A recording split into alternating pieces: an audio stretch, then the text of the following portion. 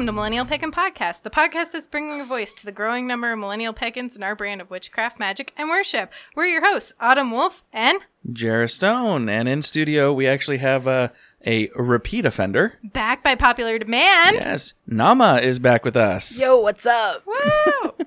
So how's everybody doing this week? Oh my god, my life is amazing. Yay. Yay. It's always good to hear. It's organized chaos. How about you, Autumn? I kind of had a shitty week, but it's getting better. Yay. That's good. Nothing that isn't unfixable.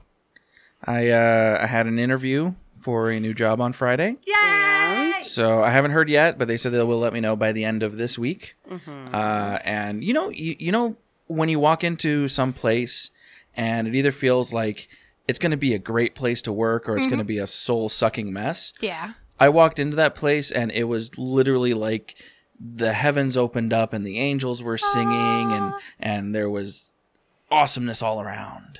Out of tuna.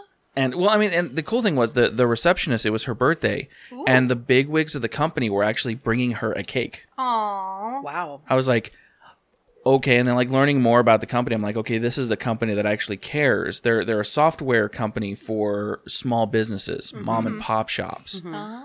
So I'm like, okay, I can definitely see myself working here. So I did a little magic before the interview, and hopefully Do you want make it? I do. Then it will be. I do want it. So Then it will be. yeah, Unless something better is being pushed your way. that is true. That is Believe, act as though the thing in question is real and it will become infallibly real. Yep. Yeah. By the thought. And Very then, true. and then also last night, Sunshine, we had a Halloween party. Yeah, you at had her some place. pretty awesome pictures on Insta. Yes, I was Bellatrix Lestrange. That is the best costume idea. I love it. I was like, I'm Bellatrix's little brother. But it was pretty nice. And actually, I kind of decided to read tarot. Yeah, There. I saw your table. That looked Yeah. really cool. And Had that been the first time you'd ever done it before? the first time in a very long time. Okay. I used to read tarot a lot years ago, and I just stopped. And last night was kind of an opportunity. Sunshine was like, "Do you want to read tarot? I'm not going to force you to do it, but we're going to have a little table because it was kind of Alice in Wonderland themed, Wonderland themed. So it was Caterpillar's Cozy Corner, and we had a couple of hookahs set up. Oh, fun. And I miss hookah. oh, I bought a nice hookah for it too. So None of them are in this room. Usually his hookahs are in this room, so I'm Yeah. like, there's none in the room to just point at. there's one. It's back there. It's my Oh, ancient one. Yeah, I see see. it. Yeah. I see But it. the other two are still over at Sunshine. So How did it feel to read tarot after a long break? it definitely opened up. It opened me up a little bit more. I didn't feel very what's the word? Very confident at first. But after doing a couple of readings, I kind of really got into the flow of it. And I kind of read a little bit different than book tarot readers. I should freaking hope so. Yeah. Who wants somebody who reads straight out of a book? And then they're like, what does that card mean? I don't know. Let me flip to that page. Yeah, no, I like because I started just laying cards out and let the cards tell me a story. And Yep. a lot of people were like, did you talk to somebody before this? I was like, no. I'm like, okay, so I'm actually thinking that's going to be a route that I'm going to start taking a little bit more seriously. What kind of deck is it? It was a Rider-Waite deck. Yay. Rider-Waite is my, homeboy. I had Rider-Waite for 19 years. Do you want? I had a book gifted to me by Christina that I have not touched yet. That's about tarot. Would you like to borrow it or have it? It's No. a card a day. So No. just I have a little book. Okay. It's literally yeah, this is huge. Yeah, this is like the beginner's guide to tarot. And it just has basic meanings behind every card and minor history behind it, a couple of spreads. But I kind of feel that as the night progressed, I felt a lot more in tune with what was coming from the brain to the mouth, just letting it fall out. Yeah. So I think that's kind of a little bit more what I need to do Okay. with it. Yeah, So. I'm just offering because I have it. Oh, It's yeah. sitting on a desk or a shelf. Anyway, I actually had something very eerily witchy happen to me as well this week. Tell. Want to know. I read my horoscope religiously every morning that I go to work as a way to try and wake up my brain. Like, forcing myself to read something on my screen wakes me up enough that I can actually go about the rest of my morning. It kind of gets the eyes working and stuff. So I was reading my horoscope on Thursday. And Thursday I also had basic intro to being a security guard training. Ugh. The state of Arizona likes us to spend 8 hours of every 2 years and $72 of our own personal funds to maintain our jobs. It's nice. Polite. Really great. And my horoscope for that day was reading about you're going to have a lot to think about your future and your current trajectory. Mars is in your blood, and blah, blah, blah, blah. And I'm like, okay, yeah, sure, I'm going to training. I'm not going to think about anything. I'm going to be zoned out all day. What's your sign? I'm an Aquarius. Okay. Yep. Yeah. So I'm sitting in this training class, and the first trainer who walks in is essentially a higher up guard for the company. And he comes in and he's like, I'm going to start your class. I'm going to go over these few things, and we're going to have fun. It's going to be great. And then I'm going to go, and then somebody else is going to take over your class. Yes, I'm flying. I'm doing hand flying She's motions. flapping her hands. It's really cute. And so he starts the class off, and I realize that this specific class is the intro class that I had in the state of Atlanta, the state of Georgia, where they don't have any state requirements as far as to be a security guard. And the company itself, well, you have to be a certain age, you have to have a driver's license, you can't be a felon. She gives me this face like they don't make you do anything. Like, my 12-year-old can go get a job? What? No. I don't want him as a security guard. He doesn't observe and report. No, or deter, he talks and talks and talks and doesn't deter anything. Anyway, go on. I have a statistic for you, actually. 97% of crimes that you don't know happen, you deterred. Or you deter 97% of crimes that... I don't know. It's something like that. Is it like Schrodinger's crime? I don't understand. Yes. It happened, but you don't know it happened because you didn't observe it? It's just like just being there, you're deterring the crime. You're deterred by being alive and in places. And not having had a shower. Anyway, go on. Yes, so what happened? So I'm sitting there. This guy's having a blast. He's teaching it exactly the way that I was taught it in Atlanta, where they require you to go for 5 days of unpaid training where somebody talks to you. And I sit there and I go...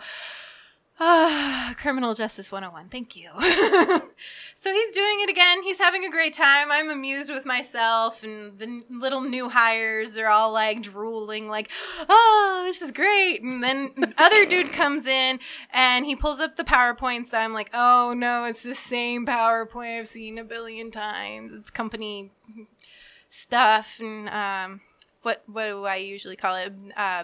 Not big data, but buzzword bingo. Yeah. Buzzword bingo. Buzzword bingo. What's the buzzword for your company? Pick one. You have one. I'm sure you do. Oh, God. So it's buzzword bingo. If you had a bingo sheet of all the buzzwords from your company, I would have won.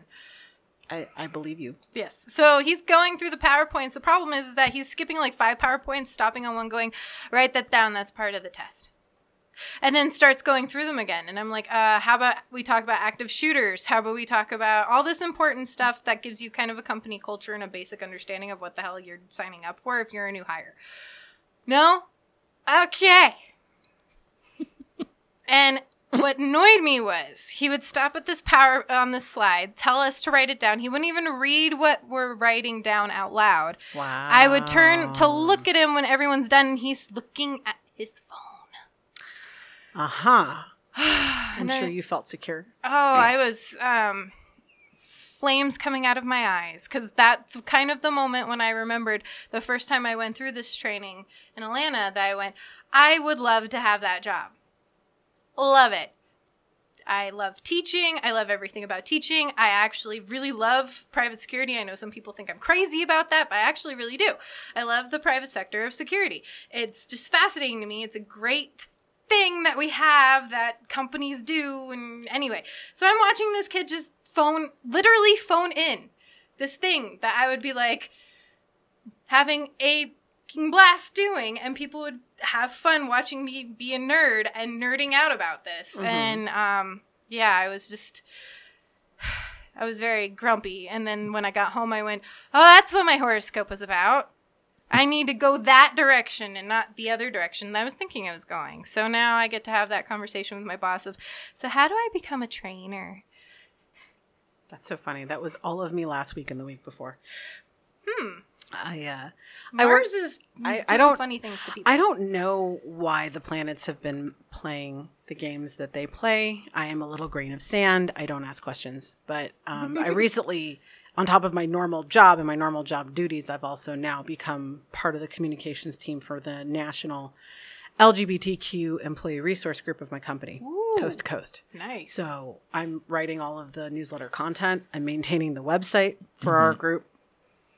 And anytime there's an invitation, a flyer, any kind of communication, I'm writing that as well. And it's madness to me because it was something I bitched about a year ago to my fiance when I first met him. And I'm like, I just want to work from home full time. And I just want to write for a living and have fun and be creative. And then I just went back to my like regularly scheduled program and didn't think much of it. And now I'm actually being transitioned towards that because now I work from home 3 days a week. And I'm going this direction. They're paying to fly me out to Hotlanta at the end of the month for a 1-day turnaround for a big meeting that we're having for 2019 to plan out every single event and all of the LGBTQ initiatives and on and on. And I've never been paid to fly for work before, to travel for work. So it's like huge deal for me. Wow. That's so exciting. It is exciting. It's so green. Super green. Atlanta. Nobody calls it Hotlanta. It's just green. It's called green. No, it's green there when you get there. It's very, as in there's rain there. As in there's trees. As in it's the opposite of Arizona. Yes. Oh. Well, I was thinking it was like a Fifth Element reference. Never mind. Anyway. No. At least you took it that way and not tried to been like, oh, you mean they're environmentally friendly now? I didn't think that they would be. No. I've heard things. Yeah. But I'm excited. Stuff. Yeah. You should be excited, though. I'm a little sad you only get to go 1 day for 1 day, so I can't be like, go to the world of Coke. Yeah, but I hate Coke. I'm a Pepsi person. Yeah, I know. Go ahead. Give me the face. I love Pepsi. If I ever drink soda at all, it's going to be Pepsi. Or Cactus Cooler because it's a leftover from Cali. Yes. Oh, Cactus Cooler's good. Cactus Cooler. It is my favorite. It's, for those of you that don't know, it's an orange pineapple soda. Okay, well, whatever. It's like people with Faygo. Like, you don't always get it. It's citrus. It's really good. It's orange pineapple. It's just, it tastes... It's thebomb.com. It tastes like what the water from a cactus should taste like. As opposed to a mouthful of ow. Exactly. It's refreshing. It is. It's extreme. Well, more refreshing than Coca-Cola. Jesus Christ. Yeah. Ugh. No. All soda is Coke. Well, at least you're not trying the Beverly soda from the world of Coke. What is Beverly soda? It is the worst tasting soda on the place. Wait, it's actually called Beverly? It's actually called Beverly. Oh. If you go to any world of Coke and they do like the little tasting samples, if you get Beverly, drink that one last. Because it will well, either drink it last because it'll be the one thing you want to spit out your mouth really quick.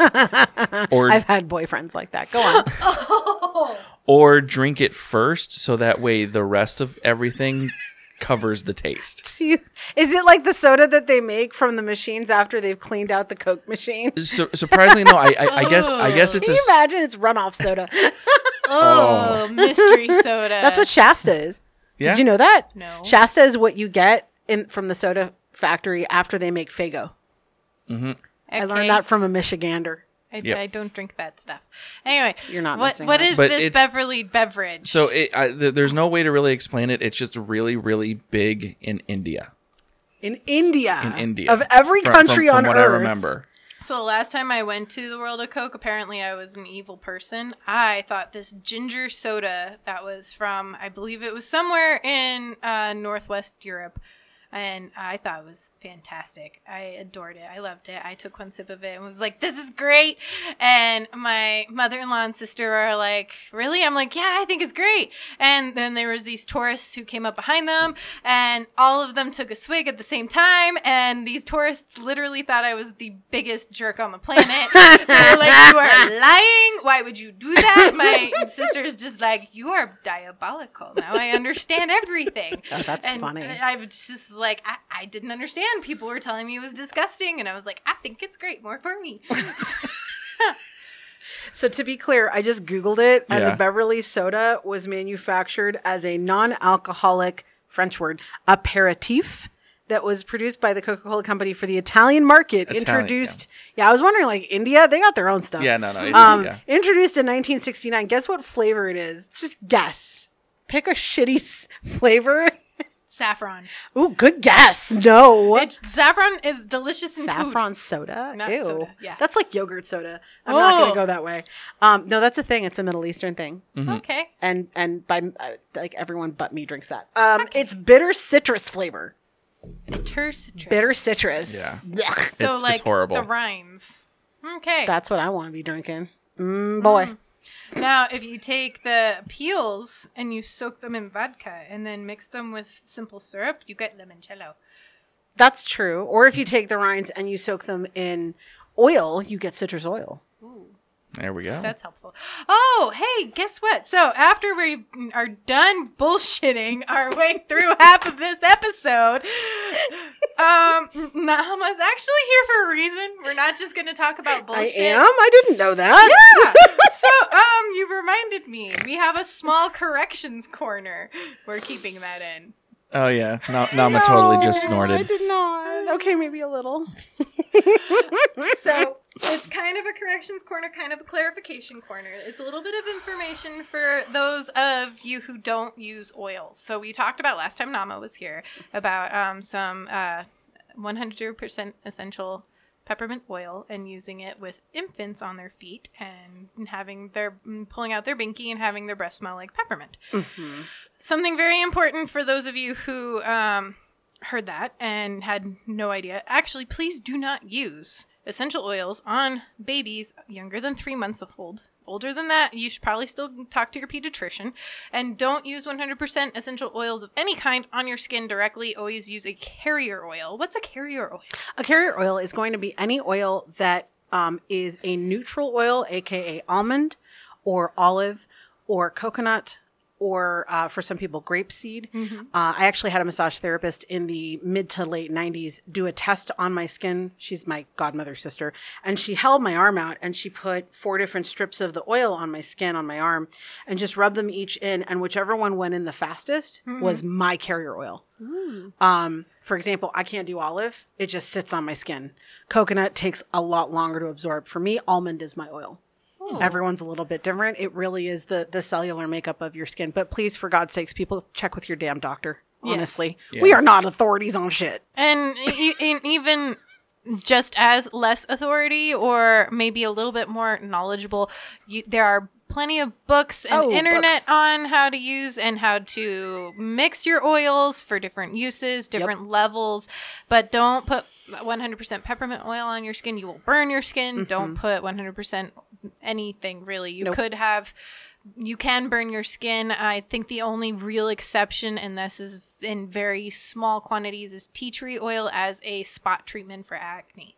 And that, I mean, tiny, itty bitty, smaller than a pea. Like half a drop. Yeah. After your dermatologist said go. Yeah. Yes. And make sure that you test it beforehand, because if you put it on an open wound, like a pimple, if you have a reaction to it, it will make the healing. It's going to take the healing a lot longer. But there are also already pre-mixes for that of tea tree and other things. Oh, yeah. Even CBD oil that's sold anywhere in the country is mixed with coconut. Coconut is the carrier oil.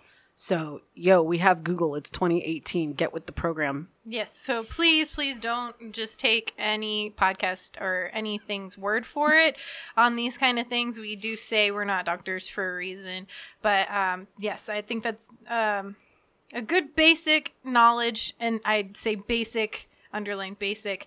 If you are interested in oils, please do more research than just us. Interesting segue, speaking of herbal books. Oh.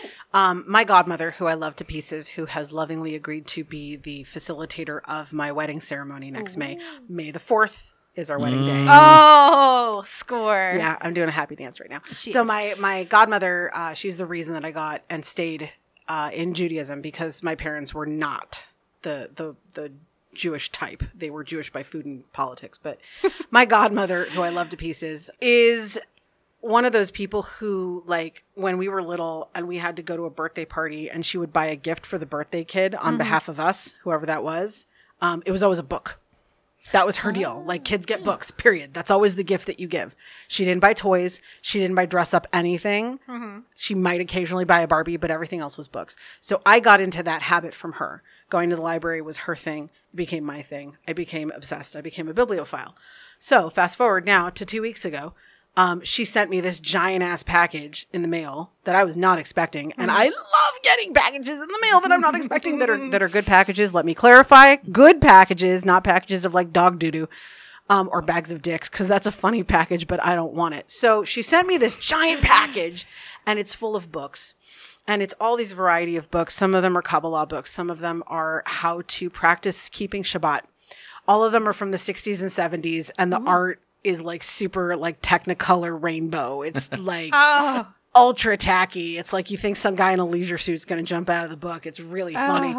But two of the books that struck me the most interesting, one of them is a huge, what do you call those art books that have like it's like a photocopy of an original scroll? Like I can't, it's like a lithograph. Is that what it is? Yeah, lithograph. Okay. So it's like this giant book. I want to say, y'all can't see my hands, can you? No.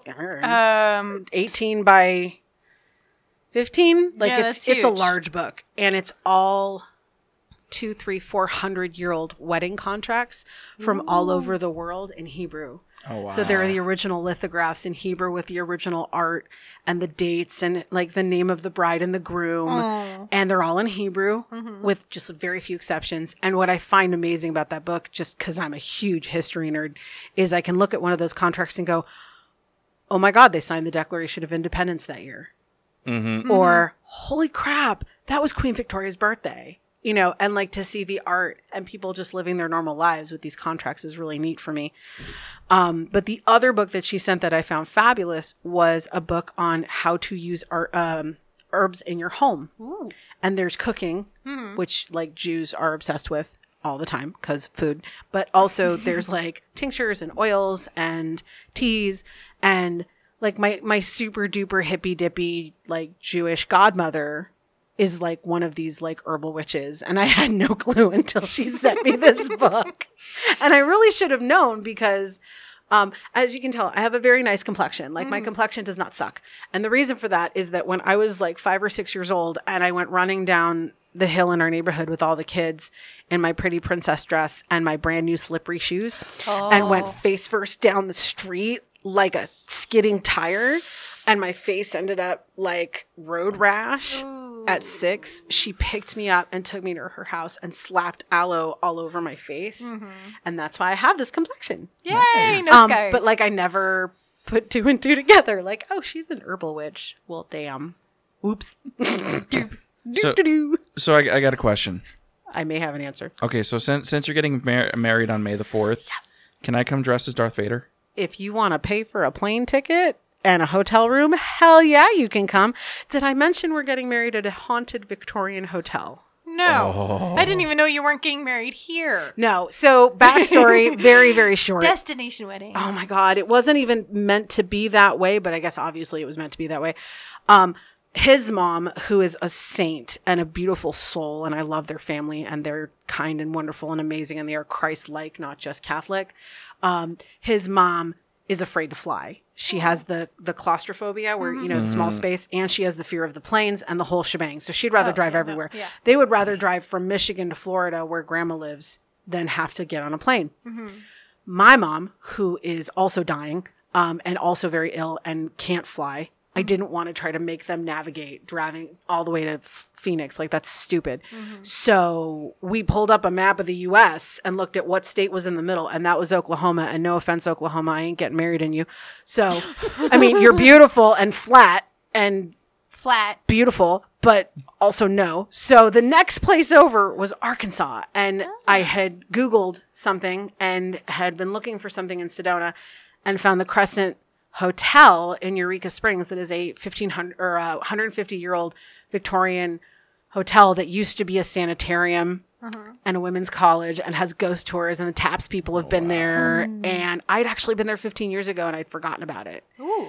On a business trip with my old boss. So I was like, yeah, we should get married there. And as soon as my fiance saw it, he's like, are you serious? I'm like, yeah. And the wedding package is like super, super reasonable and almost all inclusive. Yay. So you want to show up as Darth Vader? Go for it. I am going to be encouraging everyone to cosplay like Peaky Blinders style for the guys. Like Anne of Green Gables, Mary Poppins for the ladies, and big old fuck off hats with feathers and shit in them, and like walking canes and top hats, and like it's a Victorian hotel. We're getting married on the lawn, like might as well, right? Tea time. And I'm not gonna lie, I also did tell everyone they can wear their house colors. So I have several Slytherin sisters who are gonna be in green. Yay. I have a couple Hufflepuffs that are going to wear yellow dresses. Oh, like now I'm going to have to figure out how to get Hagrid to be Victorian. Oh, easily done. Oh yeah, easily done. I could see you in a waistcoat and a pocket watch. Ooh, ladies. I think we could make that happen. Pants and some of those Dracula blue glasses. You know what I mean? Like the little tiny round blue ones that Gary Oldman wore in Dracula. That was when I first fell in love with men with beards. Anyway, segue. So, yay. Yay. Herbs. Herbs. That's how we got here. That's somehow. Okay. So we also chatted about trying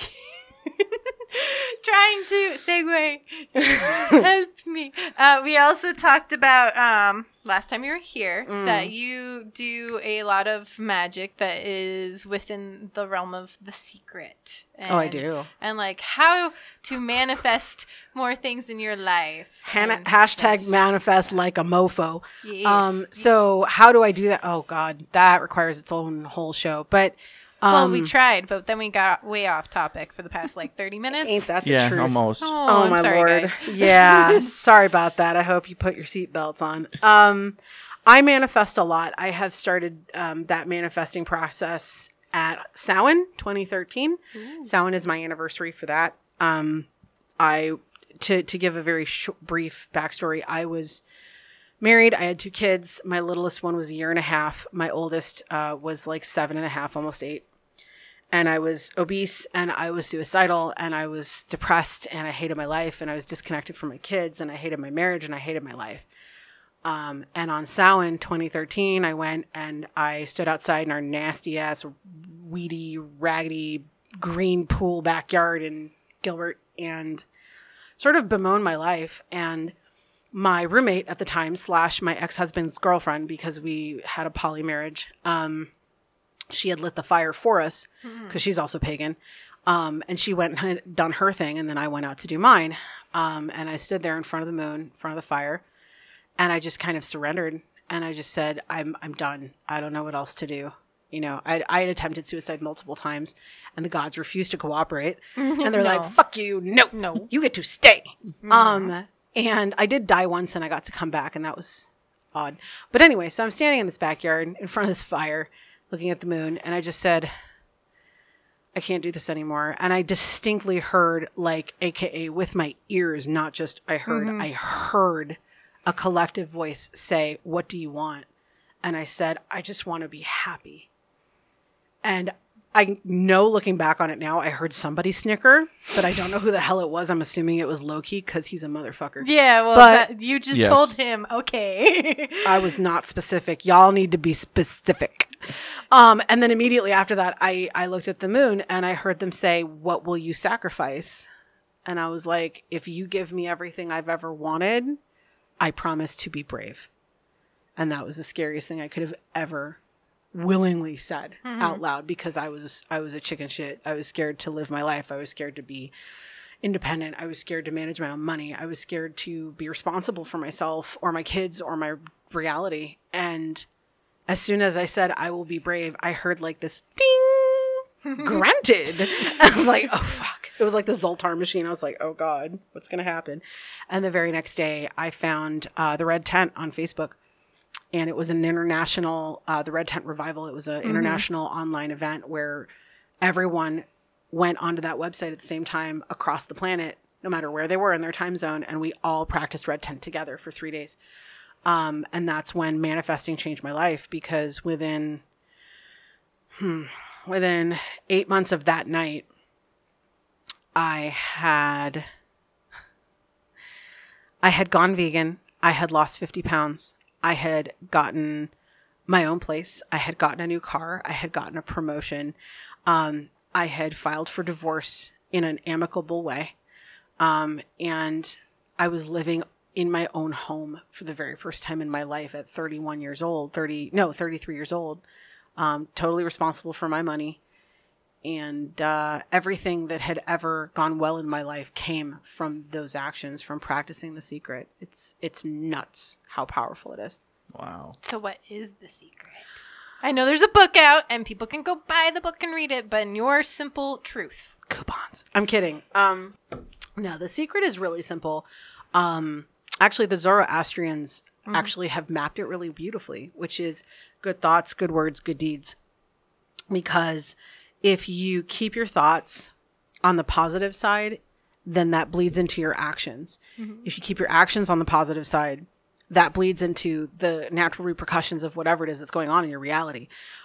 Case in point, it's the dumbest example, but it literally happens to us every single day, which is you wake up, maybe you didn't set yourself up with a nice evening ritual. Maybe you didn't do like your normal routine, whatever the reason is, you're not exactly on time. And you wake up and the first thought in your head is going to dictate your whole damn day. And either it's going to be, all right, I am on time. Let's get this going. Or it's, I'm late. Fuck, I'm late. I don't want to be late. And then you hit every single red light. Bingo. I've had that happen. That is literally manifesting magic in its essence. Oh, wow. Now, magnify that to, I'm going into, has anyone here ever had questionable gas station sushi? Yes. Or something equivalent? I know what you're talking about, yeah. You go into a restaurant and you just, the minute you walk in, you take a whiff of the air and your stomach goes, fuck no! And you go and you eat anyway. And you're like, I'm not going to get sick. Taco Bell, y'all. And then you go throw up for like Taco Bell, precisely. Taco Hell, like, and then you go throw up for 6 hours. Like, what you believe will be. And I don't honestly know why it is this way. I gave up wanting to know why. But yeah, that's the secret, is what you believe and what you think happens. Good, bad, or indifferent. That's the secret. That's not the solution. Right. That's not the step-by-step. Fuck no. The step-by-step is like 25 steps. But like, that's the premise. That's the table upon which we build everything else and set that table. But the basic premise is like, if you aren't thinking positive, you are screwed. You are late and you are vomiting. So I know. Yeah. That's like, I don't label my week while it's going on. So I had a rough week. I'll be honest. It was probably really shitty if I like listed all the things that went down, but I didn't label it as such until it was done. And that way I got through it all. And I was like, okay, this is the next thing that needs to be done, or this is the next thing that happened and now it's over. And I move on and I don't let it go, oh, I'm having a shitty week all week. It's like, not another thing's gone wrong this week. No, I don't look at it that way. It's like, okay, I have a solution for that problem. Moving on. Yep. That's exactly right. It's funny because when I first met my fiance, he's like an uber nerd. He is a left brain analytical former NASA contractor. It doesn't get any more left brain unless you're on the Big Bang Theory. So he's like the antithesis of me. He's not spiritual, or what? I'm sorry. He wasn't until he met me. And I started fucking with him when we would go places and I would get us parking spots. And he's like, how are you doing this? And I'm like, I pray to the parking goddess. He's like, what? And I'm like, well, you know, call her whatever you want. Like, call her Breed, call her Athena, call her whatever. But like, I pray to Shekhinah. I'm like, oh, great and powerful parking goddess. And I shake my boobs. I'm like, please give me distracted. I know. And then he's staring at my boobs. I'm trying to park, woman. I know. No, I'm the one driving. Oh, that's I'm the even one worse, driving. Yeah. He's like, is the whole car moving or is it just me? Something like that. But inevitably, I would say the same sentence. Please give me a parking spot directly in front of the doors of this store right now. And within 30 seconds to 60 seconds, a spot would open and I would get it and it would be mine. And sometimes I might have to wait 2 minutes, but I would just basically get a parking spot at least 90% of the time. And he's a statistician, so he loves statistics. I'm like, I dare you to track how often I'm wrong, how often this doesn't happen. He's like, I have. It's not often. I'm like, I told you. It's manifesting, man. Mm-hmm. And if I had not begun to adopt that philosophy, I would never have had the courage to get divorced. I would never have had the courage to live by myself, even knowing like for the first 2 years I was in the red on my bank account almost all the time. Mm-hmm. Manifestation is real. It works. I've seen it happen. I'm trying to think. I have this story that I usually give about manifesting that I'm really, really proud of, which is, it involves a friend who I'm no longer in contact with, but we were up in Northern California. And if you've ever been to the Santa Rosa airport, you know that it's the size of a postage stamp. It's very small. Yep. You ever been? Oh yeah. It's a beautiful place. It is. It's great, but it's, the building is like that. You got the airport, tire center, and barber shop all in one building. They have one carousel. It's like the size of like, oh, it's even smaller than Jackson Hole's airport. They have like 3. Yeah, no. I think they have one carousel, and like they use it for like a conveyor belt for like groceries. I don't know. It's tiny. But it's there, and we were up for a LARP convention to see friends and whatnot a couple of summers ago, 3-4 summers ago, and we were taking Allegiant. Mm-hmm. And I'm not going to comment, but let me just say we were taking Allegiant. I don't take Allegiant anymore. And we were there at the airport. I had gotten us a couple of snacks, some, fresh fruit and stuff, and some awesome like Sonoma County food. And we were sitting outside waiting for our flight. We were there really early. We were there at noon and our flight left at 5. Mm-hmm. And all of a sudden he gets a text saying, congratulations, you have $100 credit on your flight.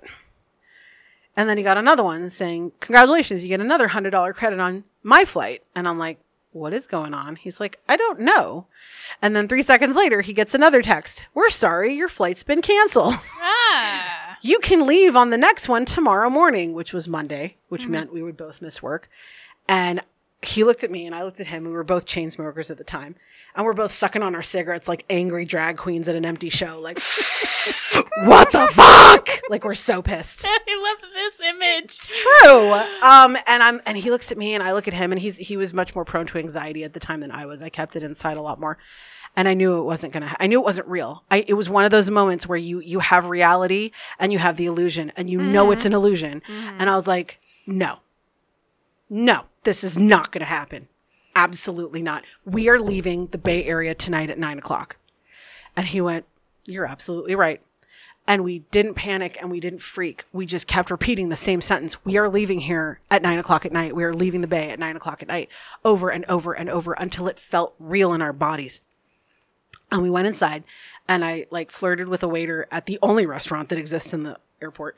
And we sat in the back. I plugged in my laptop and went on Facebook and put out a call to our gamer network and said, we're stuck at the airport. And within 45 minutes, we had 2 plane tickets on United out of San Francisco to Phoenix that night. And we had a ride from Santa Rosa down to San Francisco for free. And we made it within an hour and a half to get to check in and security and get something to eat before we ever boarded the flight. And the flight boarded at 9 p.m. Whoa. Wow. And as soon as that popped up in my chat window, I went, bam! Bam! I was like, I did this. I was like, yup. I fucking said so, didn't I? He's like, damn, you're right. I'm like, dude, manifest like a mofo. And it's that kind of stuff. If you believe hard enough, it really does happen. And I'm going to put out a disclosure and a disclaimer right now before anybody writes angry letters to the editor. This is not a quick fix. This is not a solution to all the ills of reality. This is not a solution to why we have shitty politics in America. This is not a solution to racism or homophobia, or if you just smile and believe everything's going to be great, then you won't get hassled by the cops. Like that, none of that's true. I'm not saying that is in relation to manifestation magic, because the whole concept of manifestation magic is I can control me. Mm-hmm. I can control my life. I can control my energy. As soon as you step outside your door, you can't necessarily control anyone else's free will. Right. So that's my disclaimer. This is not The Secret equals stopping an angry white cop. Like, that's not what this is about. those are very, very strong realities that are co-created by all human beings on the planet. And those are things that we all collectively need to heal. This is just manifestation magic for each one of us, but it even works in relationships. Yeah. Also, side note, the editor, that's Jera. Send angry messages to Jera. No, I'm kidding. It's usually me, which is fine. Go ahead. I'm used to escalated calls, and I've taken escalated calls, escalated letters, and I know exactly how to deal with them. Hang up. Not my issue. Not my monkeys. Not my circus. This is what the guidelines are. Sorry if you feel that you're wrong. See, my job is to say, okay, this is what they can do for you. This is what they're willing to do for you. That's getting smaller by the second as you continue to argue with me. And there's the door. Yep. No, we're at the point where I'm pointing at the door now. There's the door. Okay, last time I'm going to say this before somebody in Big Blue and Angry comes. Mm-hmm. And Big Blue and Angry comes, and I'm like, door! You had the option of door. That's all I have to say. Yeah. Is that in my realm of world, before Angry White Cop shows up, is you had the door. And I will do everything in my power to make sure Angry White Cop's not Angry Racist White Cop. That's a whole nother Yeah. thing. It seems, and what both of you are talking about is this very common tendency these days of people wanting to be angry for the sake of being angry, and being aggressive towards others as a last resort for an inability to express what's going on with them. Yes. Yeah. And wanting to take that out on another party because they were never gifted those tools of self-expression. Which I've had that so many times trying to break up a fight where I'm like, please talk to me. I cannot help you until you talk to me. Yeah. And as soon as the rage is engaged, like Yep. the words evaporate. Yep. And it's just not, it's not reasonable. It's not a thing that can happen. And Yep. it's funny, the more that I use manifestation magic, secret magic, the less I am impacted by things like rage and anger. Yeah. It goes away. I agree. I see so much of like the drama, and right now my current job isn't a very important part of your life. I work now in healthcare, which means if you're angry, you definitely have a reason to be. I totally respect that. If I'm coming up to you and you're coming back at me in anger, you probably have 100% right to be angry. Before, I worked in retail.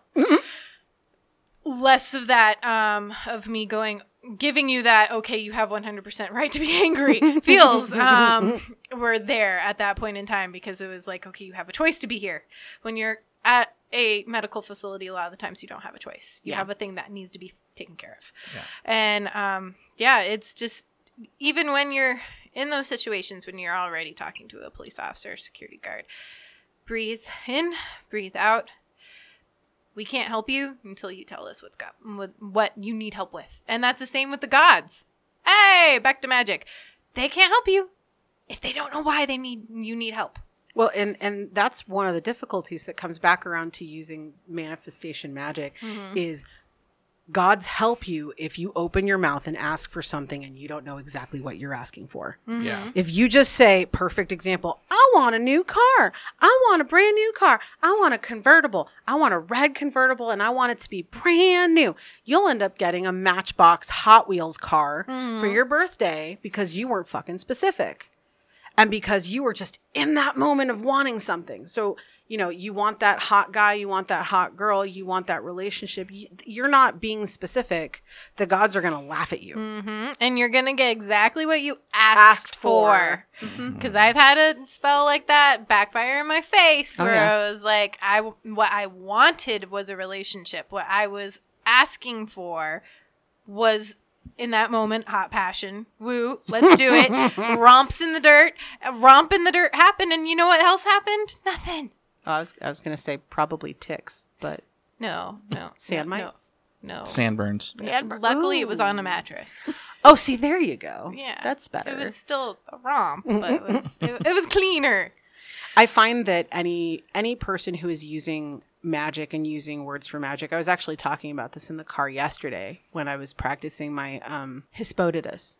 Hespodytus is a Greek word meaning prayer to your deity in your own language versus like the traditional Greek, the traditional Hebrew, the traditional Gallic, whatever. So Hespodytus is something anybody can do because they're just speaking their own tongue.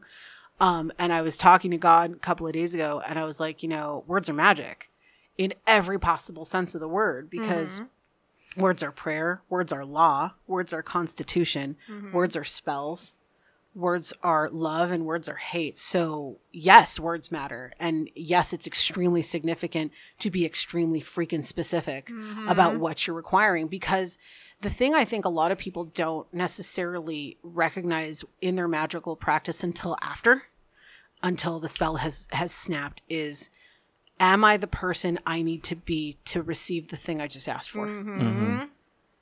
Because I'm a living example. I was not ready to get all the shit I asked for in 2013. I had to be broken and forged anew, a la Odin.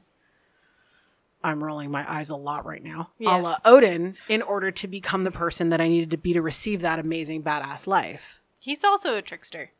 Dude. Who else hangs upside down for how many? 9 days? With a spear in his rib. Dude. And then carves out an eye. I don't. Yeah. No. Hangs out with wolves and ravens. Probably a trickster. Talks to them. Lets them tell him stories.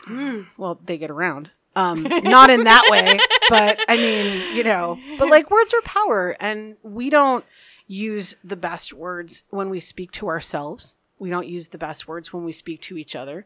We don't use the best words when we plead to the gods. And it's very hard, I think, nowadays, because we don't, as a pagan community, we don't have a bunch of elders that are hanging out in an elder house waiting for a line of people to come in and ask questions. That's what we would love to have. We don't have that. We have Google. And Google is never wrong.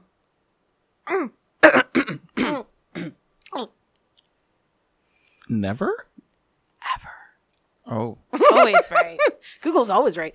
So we don't have our elders giving us feedback and giving us ideas and suggestions on the ways to talk to the gods and the ways to relate and the ways to talk to our spirit and the ways to be in our body. It's very hard to manifest the life that you want if you are disconnected from the neck down, if you don't know what's happening in your body.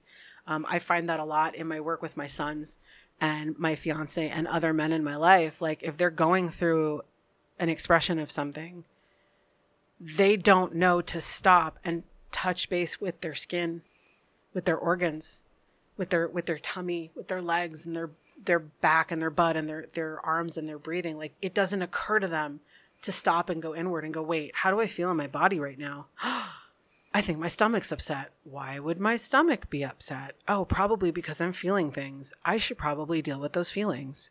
That's the precursor to manifestation magic. And if you're divorced from your body and you're all in your head, that shit's going to go south really fast, because magic that is not involving your body is a waste of your breath. Yeah, no, I even find myself, forgetting to check myself. It's very, especially when there's a lot of stuff. Because when I first found out about, my call center being shut down and all that, there was a lot of, my mind was on everything else except me. Oh yeah. That's why a lot of meditations start with a body scan. That's absolutely right. You can't let go of what's going on in your brain if you don't know what's going on with your body. It's true. It is. And the body scan seems really cliche, and it seems really kindergarten, but it's so true. Well, we forget about it. Yeah. These little kids are a little bit more aware, and I just read this amazing article about this parent who taught her daughter the actual words of her female anatomy. So when they were in a doctor's office, she was using real adult words to talk about why she was in pain, so that it was easier to diagnose a UTI. I remember that article. Yeah, and the doctor was just astonished, but also mildly uncomfortable. But when you know the words of what is going on in your body and how you feel your body, and then you can put words behind those, you're a healthier person. And then you can pick out those oils that you need to use correctly.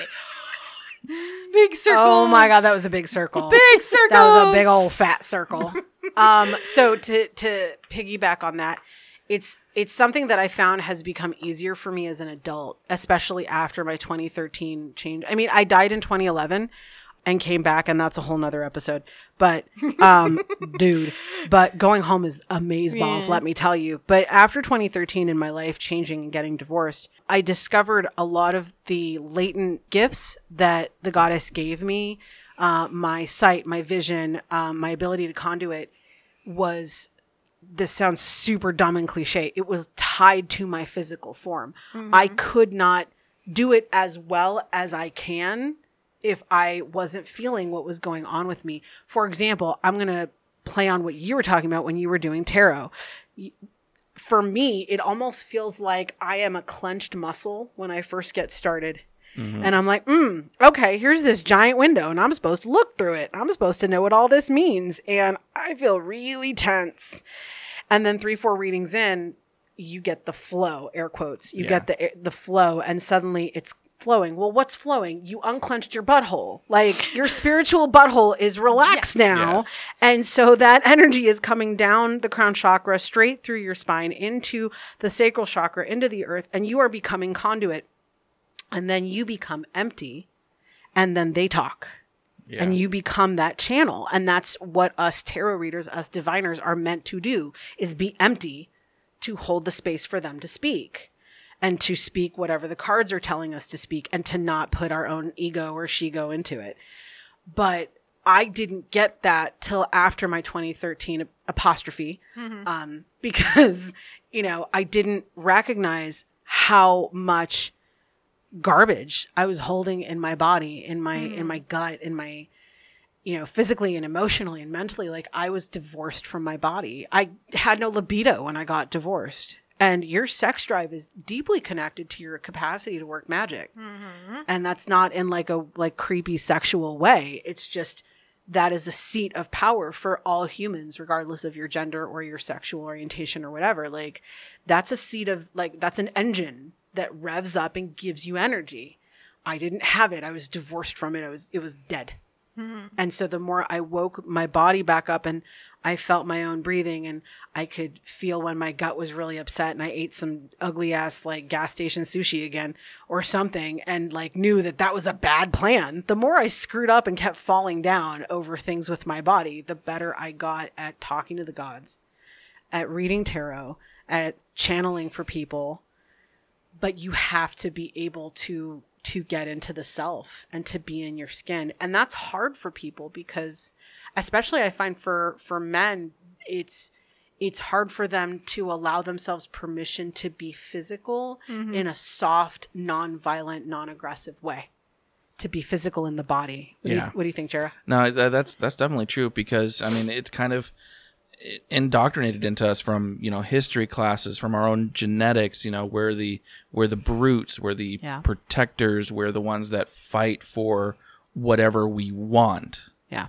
And we're looking after everything else rather than ourselves. Yep.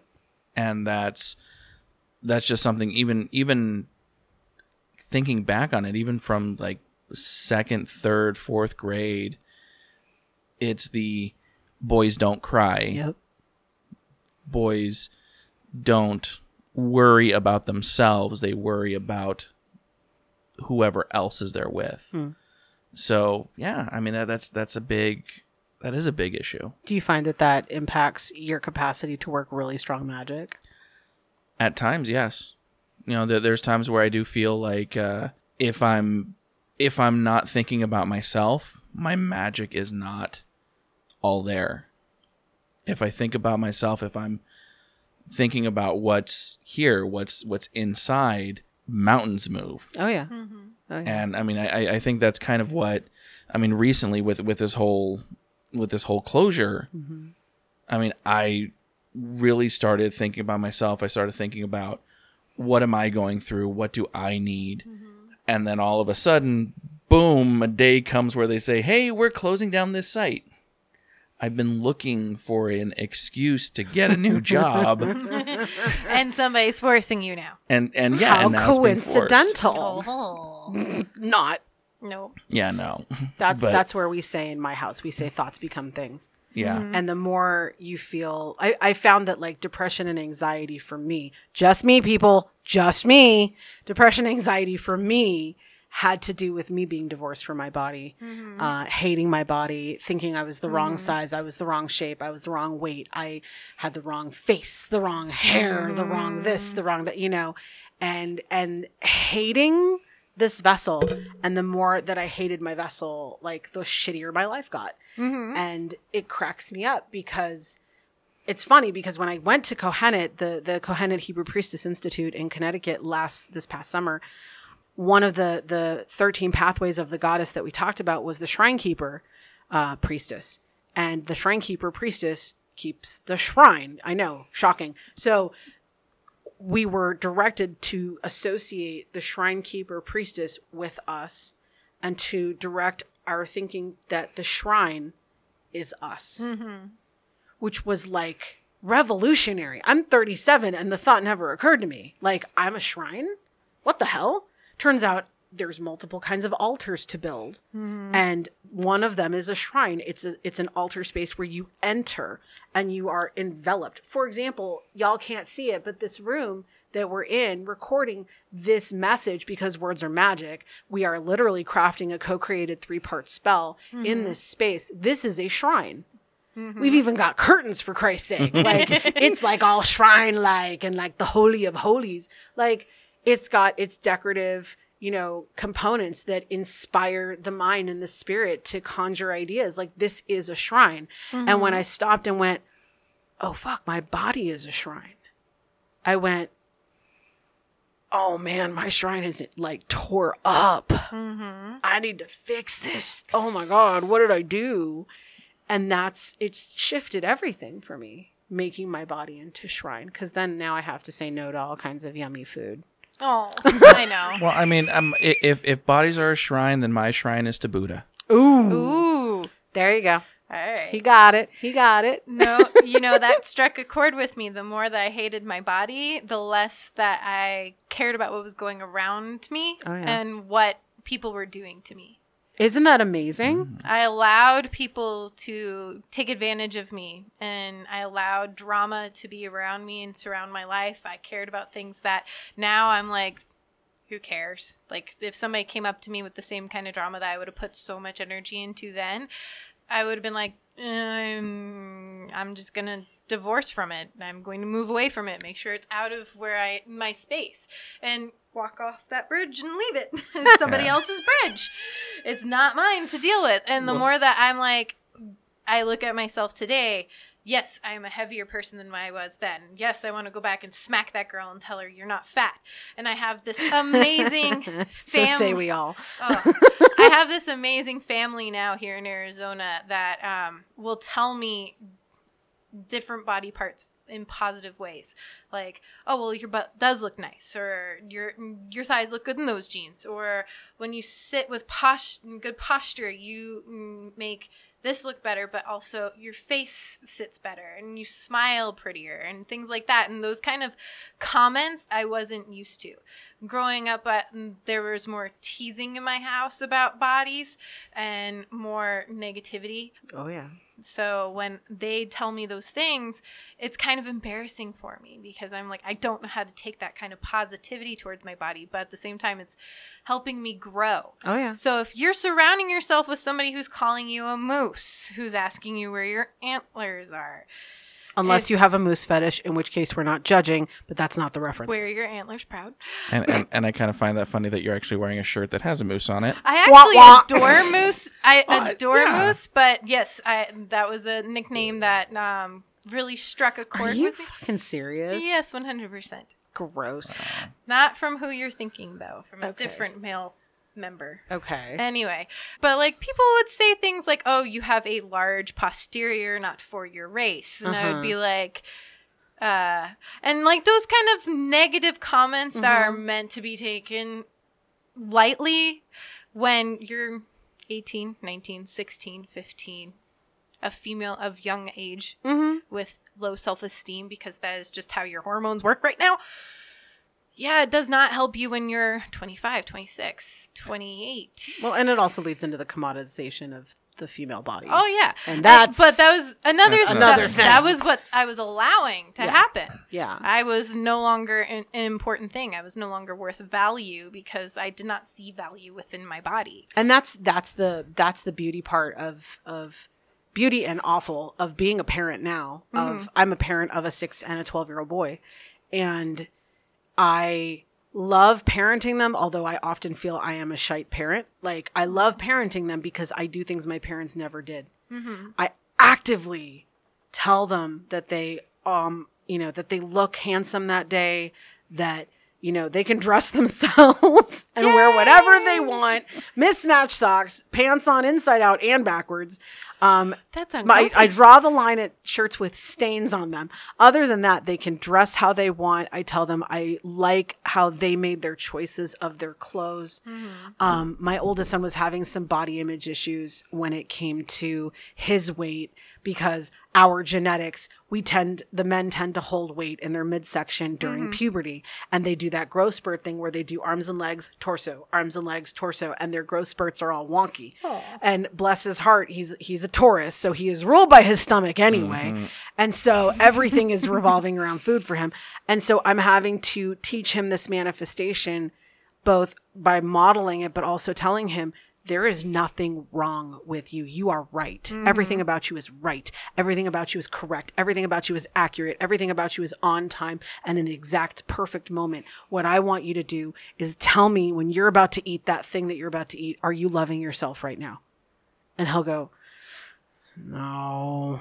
And I'll be like, are you eating that because you know that that's what your body loves and will nourish you? Or are you eating it because you are actually thirsty and you're not recognizing that you're thirsty and you're going to eat something instead?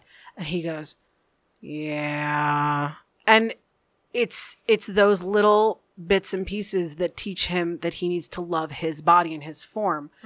And that is what makes great magic. When you are confident in your shrine and you know your body is flawless no matter what size or shape it is, then that's one thing off the checklist you don't have to deal with anymore. When you're in the middle of the circle going, fuck, what was the name of that god? What was the name of that god? Who am I invoking? Like, I'm naked, I feel uncomfortable. Yeah, you don't have to worry about the uncomfort or the discomfort of being naked because now you can focus on what actually matters. It's all cyclical. Or in the clothes that you picked, or not costumed.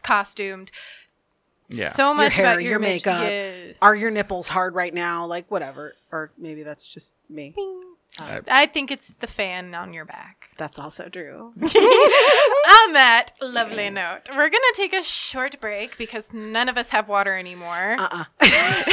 And we're both like trying not to go on our straws. So also true. Bye.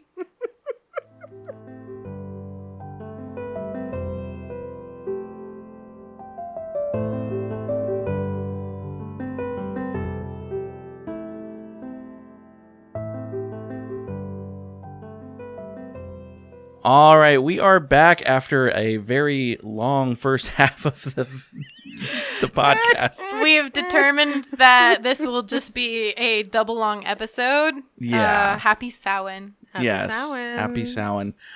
So, Nama, I know when we were talking a little bit earlier, you had mentioned Red Tent. Yes. And being that I follow you on Facebook, we're friends on Facebook, and I know that you run a Red Tent for people here in the Valley. Yes. What exactly is Red Tent?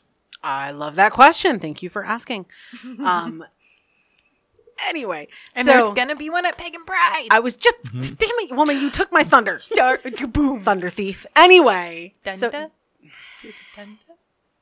You and Thor are in cahoots, Thunder Thief. Lightning and the thunder.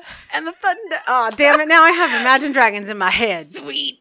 Stinker. So, Red Tent. Yes, we are having one. I am hosting Red Tent at Phoenix Pagan Pride Festival, November 3rd, 2018 at Steele Indian School Park. Please come. If you identify as a woman, you are welcome. Again, if you identify as a woman, you are welcome. Period. End of story. So, what is Red Tent? So Red Tent, the short version is Red Tent is an event that is held at people's homes wherever, whoever wants to host. It is a monthly event that is held typically, quote unquote, typically on the new moon. There are red tents that are held on the full moon. There are red tents that are held whenever the hell somebody has a free night. But typically, quote unquote, traditionally, women will host red tent on the new moon. And the premise behind it is that it is a space in a woman's home that is created. Sometimes it'll be at a studio space or a rented space, but most of the time it'll be at a home. It's a safe space for all people who identify as women to be present and witnessed by other women, to be in ceremony. We sit in a circle. We speak our truth. We talk about where we are emotionally and spiritually in our lives. We will discuss our bodies and our sexuality and what's going on with our menstruation and where we are in our cycle. We will talk about our highs and our lows. And the main premise behind it is that, and statistics will demonstrate this, women don't actually talk as much as men do. Mm-hmm. Men tend to monopolize conversation in the working world, in the outer world of society. And the male voice is more often present in media and social media and in business and in homes and in families. And so having a red tent space where women can be present and witnessed by other women and speak whatever's on their mind. I always remind all the women that show up that this may be the first time a woman is saying what's on her mind all day. This may be the first time she's expressing herself in a week or a month. It may have even been longer than that. Maybe she has had something to say and she hasn't been able to say it her whole life. So it's an open forum for women to speak one at a time while holding a signifier. Usually we call it a womb stick. But you don't have to have a womb to hold it because you have to identify as a woman. That's it. You don't have to be a womb owner. And it'll be a signifier that means I'm the one talking right now. And when that person is holding that womb stick, they have the floor. They can say whatever the hell they want. They can scream. They can stand up. They can dance. They can dance out how they're feeling. They can crawl on the ground. They can cry. They can bang the earth. They can scream at the top of their lungs. They can tear paper into tiny little pieces and throw it in the air. Whatever their expression is okay expression. And no one is allowed to speak. No one is allowed to talk over them, to fix them, to suggest, to heal, to interrupt in any way. The only things that we're permitted to do when someone is speaking is to say things like, "Sister speaks for me," or "Aho," which is a way of saying, "I agree with you. Yes, I know it is a Native American statement. Yes, I know it has the masculine infinitive, not the feminine infinitive. However, I didn't create the red tent. This is just the phrasing that we use. There are other words. We can say, "So it is." Whenever a sister says something that is very significant and she makes a declaration for herself, we say, "So it is." And the whole premise is just to be seen and witnessed in what you're experiencing. And very, very importantly, to honor women who do have the capacity to bleed and to honor women's cycles, whether you are bleeding or not, whether you have the equipment to bleed or not. We all experience cycles, and women tend to experience lunar cycles. Mm-hmm. Men tend to experience solar cycles. And I mean that in terms of men gender, women gender, not men sex, women sex. Although it is a fluid concept. Please don't send angry letters to the editor. I am just one person. So, that's the notion, is that we're honoring these cycles because we live in a world where we have blue synthetic light a lot. Mm-hmm. We are not in natural light most of our lives. We're in synthetic light. We're in a city full of synthetic noise. We're no longer connected to natural cycles, lunar and solar cycles. As pagans, we know this. Mm-hmm. It's very difficult to get and stay connected to that natural world, that natural light, that natural cycle. So Red Tent really helps with that. And it's very empowering. And women who have cycle issues know that for definite sure. So historically, where does it come from? The concept of a moon house or a moon lodge or a moon tent is a universal concept that has been found by archaeologists and anthropologists across the planet in many, many cultures. Mm-hmm. Women have always segregated themselves to a separate place to be bleeding or to be in their dark time, whatever that may be. Even if you're not bleeding, you'll still have a downshift. It used to be in ancient history, when we were still nomadic creatures, that women often bled on the new moon. Mm-hmm. And the colloquial running theory is that women bled on the new moon because on the full moon, they were fertile And so if they wanted to go find a mate in the middle of the night and have possibility of getting pregnant when they were fertile, it was best to do it by the light of the full moon so you could see where you're going. And frankly, sex in the middle of the night and the full moon is awesome. Yeah. But sex in general ought to be awesome anyway. But so historically, ancient peoples, women typically, quote, air quotes, bled on the new moon and were fertile on the full moon. And so there are just numerous instances across the planet where women would get together and segregate themselves and be alone and not have to be responsible for the men in their tribe for 3, 4, 5, 6 days. So bye for yourselves. Oh yeah. Now the other part of that is that there is an author. Her name is Anita Diamond. She is a Jewish author. She wrote a book many moons ago called The Red Tent. She is a prolific author. She's written many books. Please read more than just that. They're fabulous books, very interesting stuff. And she wrote the Red Tent novel as what's called a midrash. So a midrash is a traditional Jewish retelling of a Torah story, filling in all the holes that are gone, that are missing, that are big old gaping holes. So for example, one of the big ones that always makes me laugh is Adam and Eve get kicked out of the Garden of Eden. And then they have 2 kids, Cain and Abel. Cain kills Abel and then basically is cast out of his family and is meant to go wander the world and goes to a place called Enoch, land of Nod, basically, and finds a wife and gets married and has children, and they are the children of Cain, which becomes vampire lore and whatever. And my first thought is, where the hell did his wife come from? Yeah. Lilith. Lilith was actually, according to mythology, she was Adam's first wife. She was also an eternal goddess that would cyclically return to that tribe every generation and have more children and then leave. She'd get pregnant and then leave. That's a whole nother podcast. But my point is, so the Torah scholars would look at that myth and that story and go, well, okay, he left and they were the only humans on Earth, but where did his wife come from? Is that like AKA he married a sheep? He married a goat? He married a camel? What happened? Where did she come from? So Jewish Torah scholars will fill in those holes with something called midrash. And they're making up their best estimated guess of what really happened. So Anita Diamond wrote The Red Tent for that purpose. And she didn't do it for I'm going to be a Torah scholar and this is going to be it. She just was like, well, wait a minute. Jacob has 12 sons. We don't ever find out how many daughters he has because patriarchy. So the only daughter of Jacob that's ever mentioned in Torah is his daughter Dinah. And Dinah's not even given her own voice in the Torah. She's a thing in the story. She is raped. Well, she is pursued. She is raped. She is kidnapped. She is rescued. She is avenged. So she's a thing. She's a trophy. So Anita Diamond didn't like that. And she wrote a book about what actually happened to Dinah and what life was actually like being the daughter of Jacob, but really being the daughter of Rebecca and Leah, or Rachel and Leah. Sorry. Yeah, I know. Rachel and Leah. Sorry. And it was like Rebecca's. Rebecca was. Remember her in that one. She was grandma. So that's what the Red Tent novel comes from, and she called it the Red Tent because it was the place where they would go bleed. So imagine that, blood, bread, etc. It'd be a time when women would talk women, and it would be the memories. It was a time where history is cultivated, or human story. I prefer calling it rather than history or herstory. The human story of the tribe and the people and what happened would be told and kept because there is no written text. There's no family tree at the front of a Bible for these nomadic people in tents somewhere in the sand.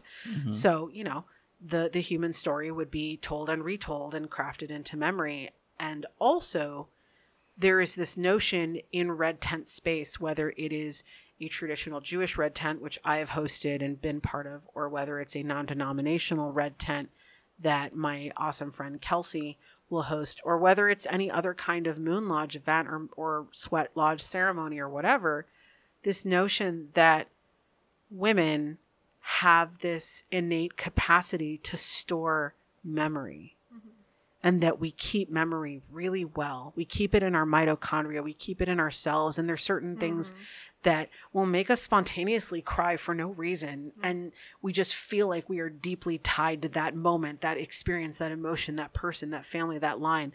And in Red Tent ceremony, we connect to that power of tethered generations of women before us and the generations of women that will come after. So that's the short version of Red Tent. I love that. It's honestly, as a penis owner, as a man, there's something so. I guess the best term is there's something so scary about women getting together by themselves. Witchcraft. Witchcraft. Well, yeah, and you know, being a male in the craft, you know, I've come a long way in even just the past 5 years, and just being able to see where I've been, being in the Christian realm of things, being in the secular realm of things, and then now being in the Wiccan side of things, and seeing how, yeah, the patriarchy has freaking screwed over women time and time again. Imagine that. And it's horrible. And it's like, I mean, I know it really doesn't have that much of an effect in the world when I say, I'm sorry that I am a man. I'm sorry for what men did. Don't be. Be better. It totally has an effect in the world. It does. It has an effect in my world. You just said it. It has an effect in the world of every listener who's about to listen to this. Yeah. And it's just, I mean, there's some, it's just so wrong. I mean, especially with the way the world is today. I mean, look at that freaking Cheeto that's in the White House. I'd rather not. No thanks. I mean, yeah. I mean, it's unfortunate, but yeah, it's something that is there. It's true. And it is the forefront of what the patriarchy stands for. So talking about the patriarchy and a little bit of that pagan news that I brought up earlier. Is Red Tent a solution for the community of the pagan community's problems with the patriarchy? So yes and no. I would say, firstly, I would steer away from any kind of thinking that there is a silver bullet.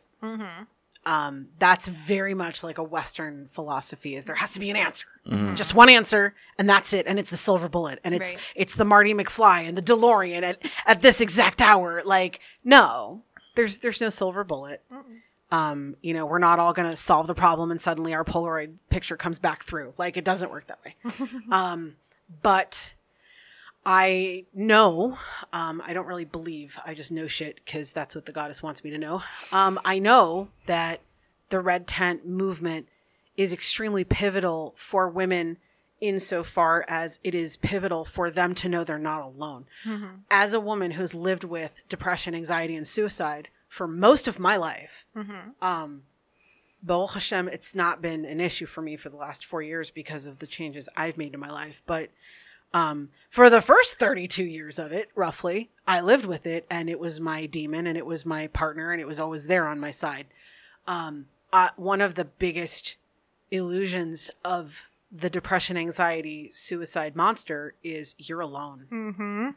You will never, ever find anyone who understands. You are alone. You're supposed to be alone. Nobody wants to help you. Nobody will understand. You're in a dark hole and nobody will throw you a rope. No one will throw you. There is no rope. You don't deserve a rope. Even if there was a rope, you don't get to have one. But it doesn't exist. It doesn't exist. So don't even think about it. No, don't even bother. Just sit and wallow in freakish misery. And the beauty of Red Tent is for women to sit in circle and cry the ugly cry and have all these other women. I've been in circles of up to 50 women where we all touch hands or elbows or however much room we have.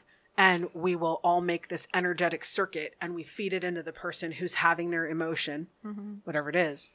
And they can go ahead and let it out and just bawl till the cows come home. And no one says a word. You can hear a pin drop. And the whole point is for that woman to be held in that space without judgment, without opinion, without fixing, and to know you're not alone. And to sit there and hear 25 other women say, sister speaks for me, sister speaks for me, sister speaks for me. I can't tell you how life-changing it was for me to go to Red Tent for the first time and have someone say, you know, I think I'm a horrible parent. my kids are probably all screwed up and I'm not good enough and I'm an awful human being, and go, wait, you think that too?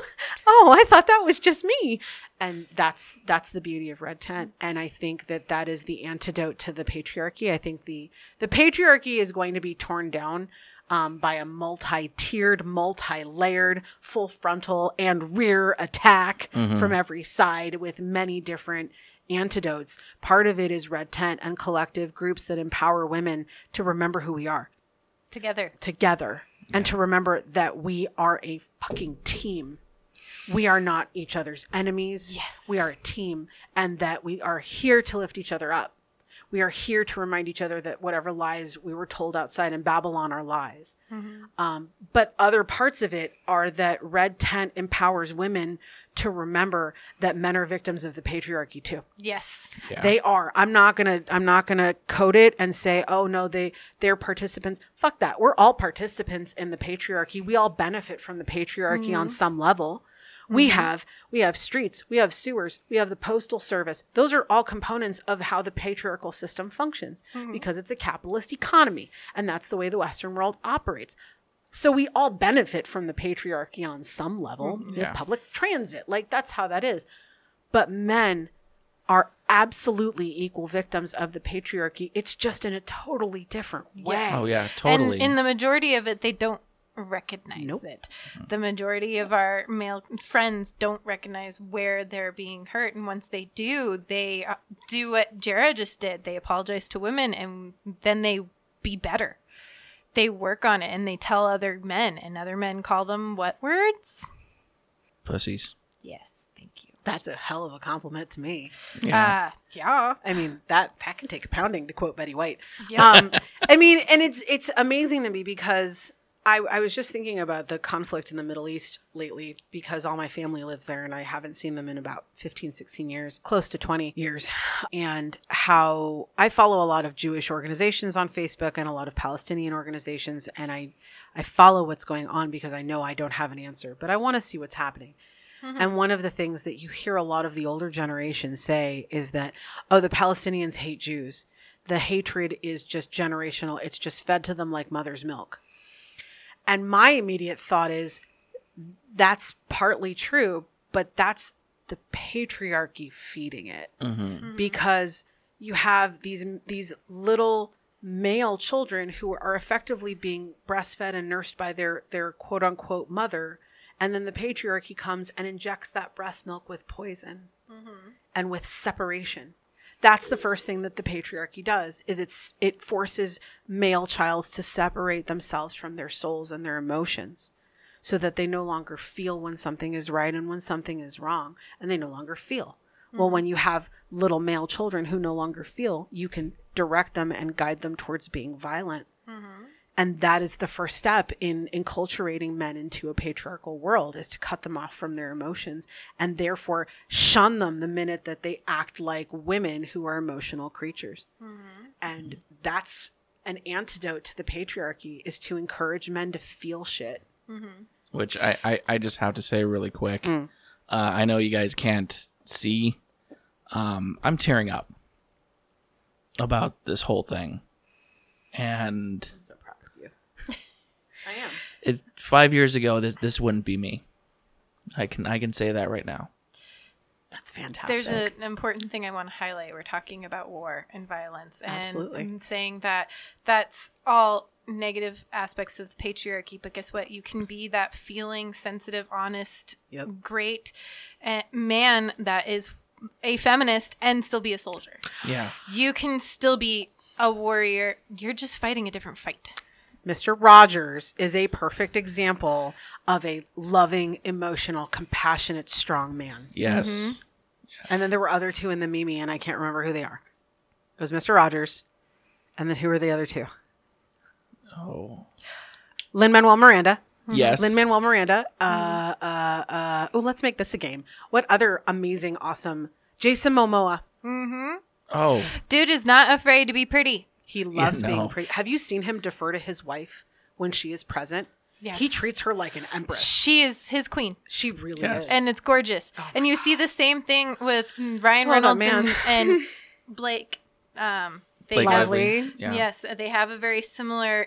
They might tease the hell out of each other on Twitter, but the moment she's there, he's like Will Smith with Jada Pinkett. Yep. Bam! Look at this. This is my woman. She is awesome. Yeah. Throw down that carpet for her. Absolutely. I will walk behind her and I will walk beside her. And what's interesting is all of those men that we just named, Jason Momoa, Ryan Reynolds, Lin-Manuel Miranda, Will Smith, and the other one you just said, Ryan Reynolds.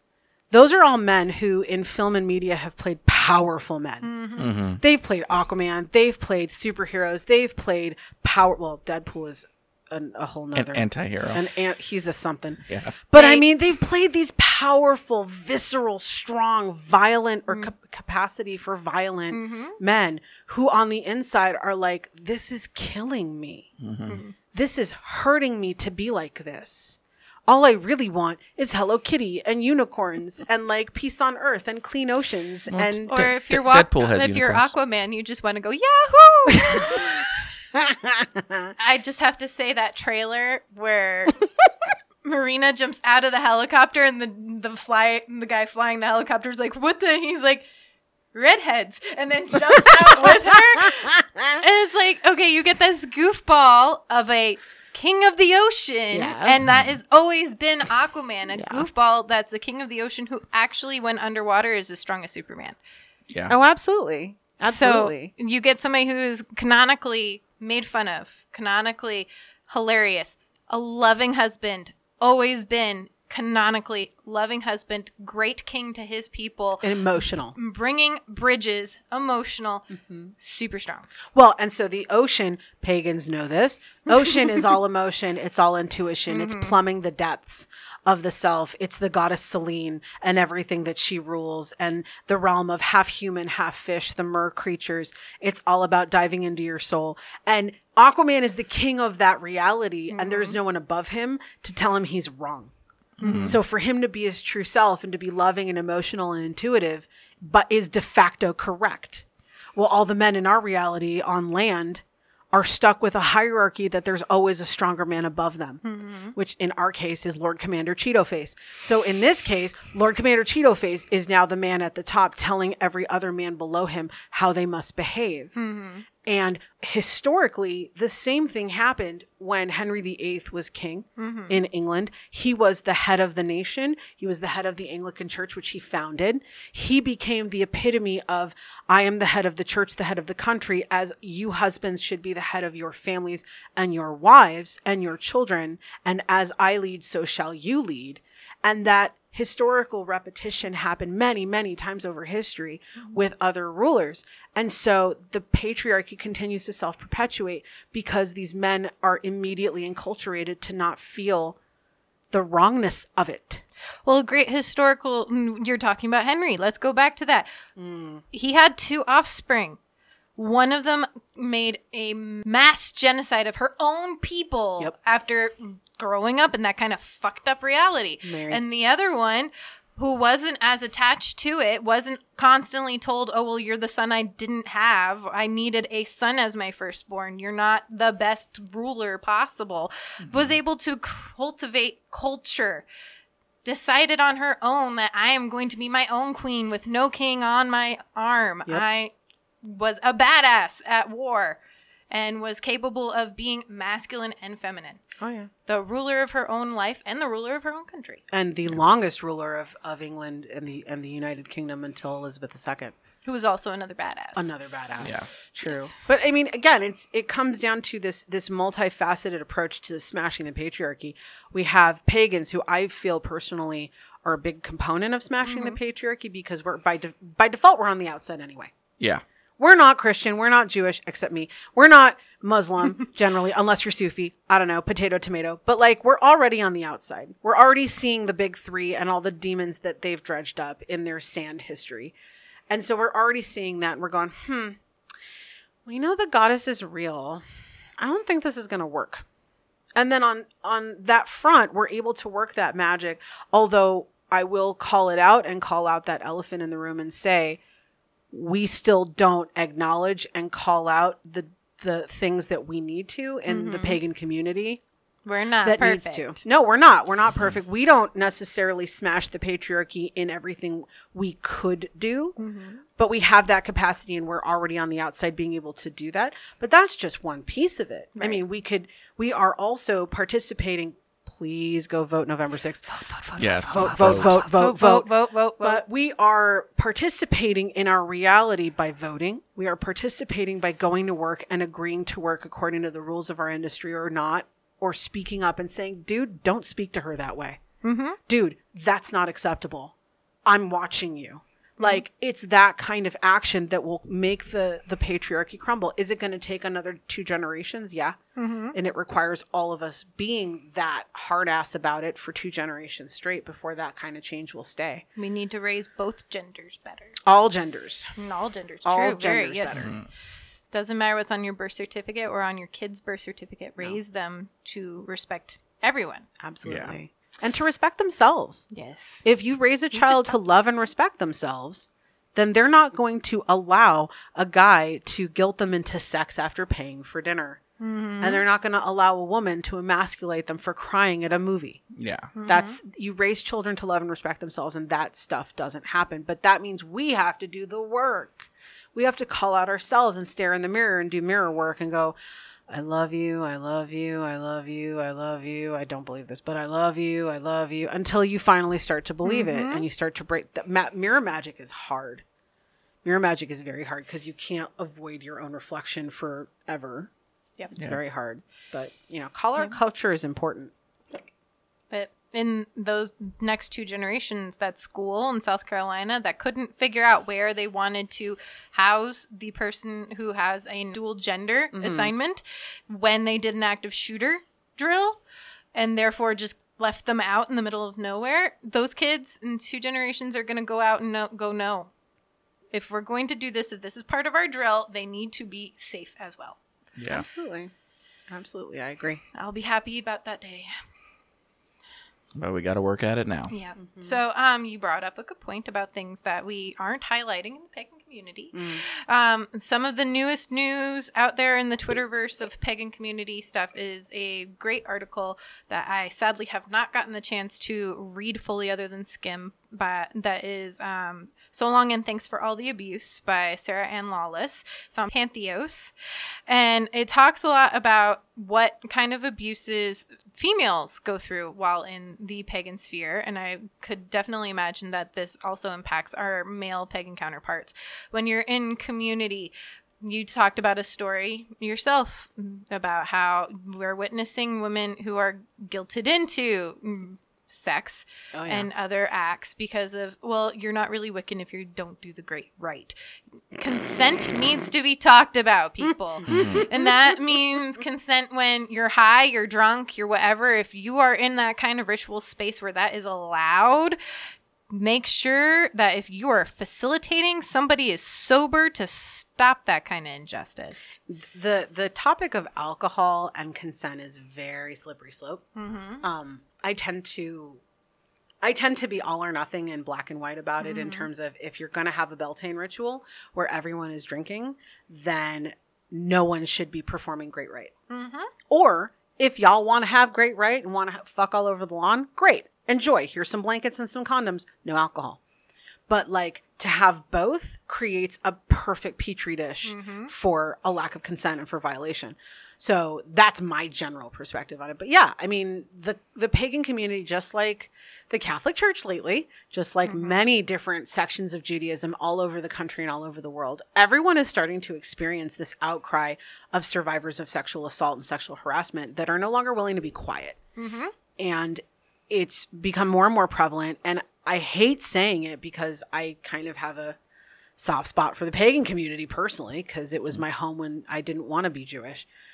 But there are there are men in the pagan community that are there because they are predators. Yes. Yeah. They're not there because they genuinely believe in Caradwyn or Athena or worship at the feet of Inanna or Bast.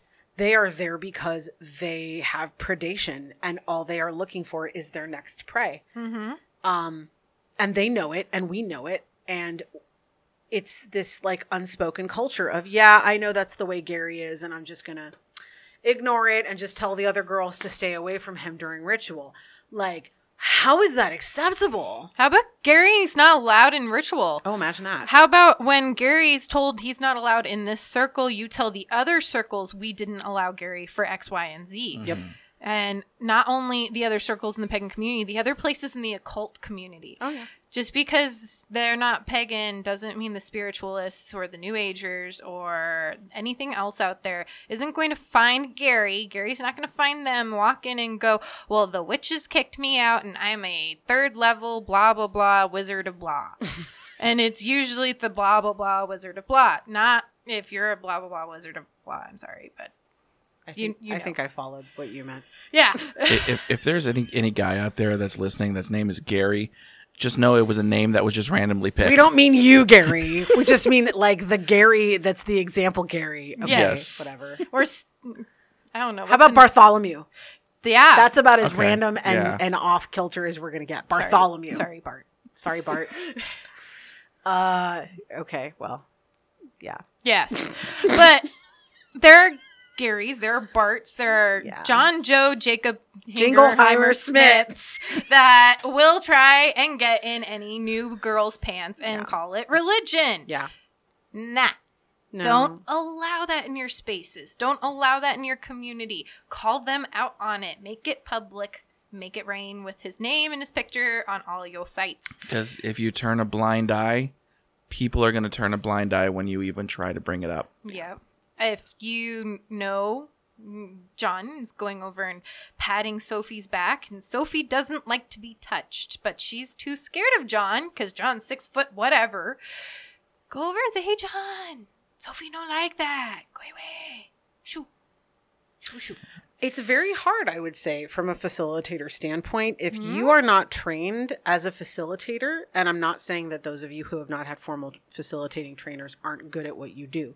But what I'm saying is if you've not had facilitator training that puts you in those role play situations where you have to actually practice separating people, you have to practice conflict resolution, you have to practice intervening during a violent experience or whatever. If you've not had that training, it can be really intimidating. Oh, Yeah. I know. It's still intimidating when I have to walk up to somebody and do that. And it's like that whole, I have to do this far away. I have to scan them up and down, see what's going on. Mm-hmm. But that's training that I've had for multiple years. And Yeah. I still sometimes I'm like, but I always assess the situation. If you don't have that kind of training, that's when, as an organizer, you start asking your peers to help with that, or you start seeking that out. Mm-hmm. Yeah, I agree. I was actually participating in events in 2013, 14, and 15 with a wonderful couple facilitators, Monique Darling and Peter Peterson, who travel the world now, and they teach Tantra.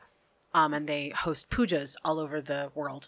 And if you want to know what that is, please Google it. So Monique and Peter are fabulous human beings who, Monique's backstory is very, very long and intricate, but she started as a very young bride in Utah, married at a very early age with a couple of kids, and experienced a lot of abuse. And this is her story. And she's told many people for many years what her story is, and how every event I've participated in that Monique has facilitated, she explains most of them start as cuddle parties.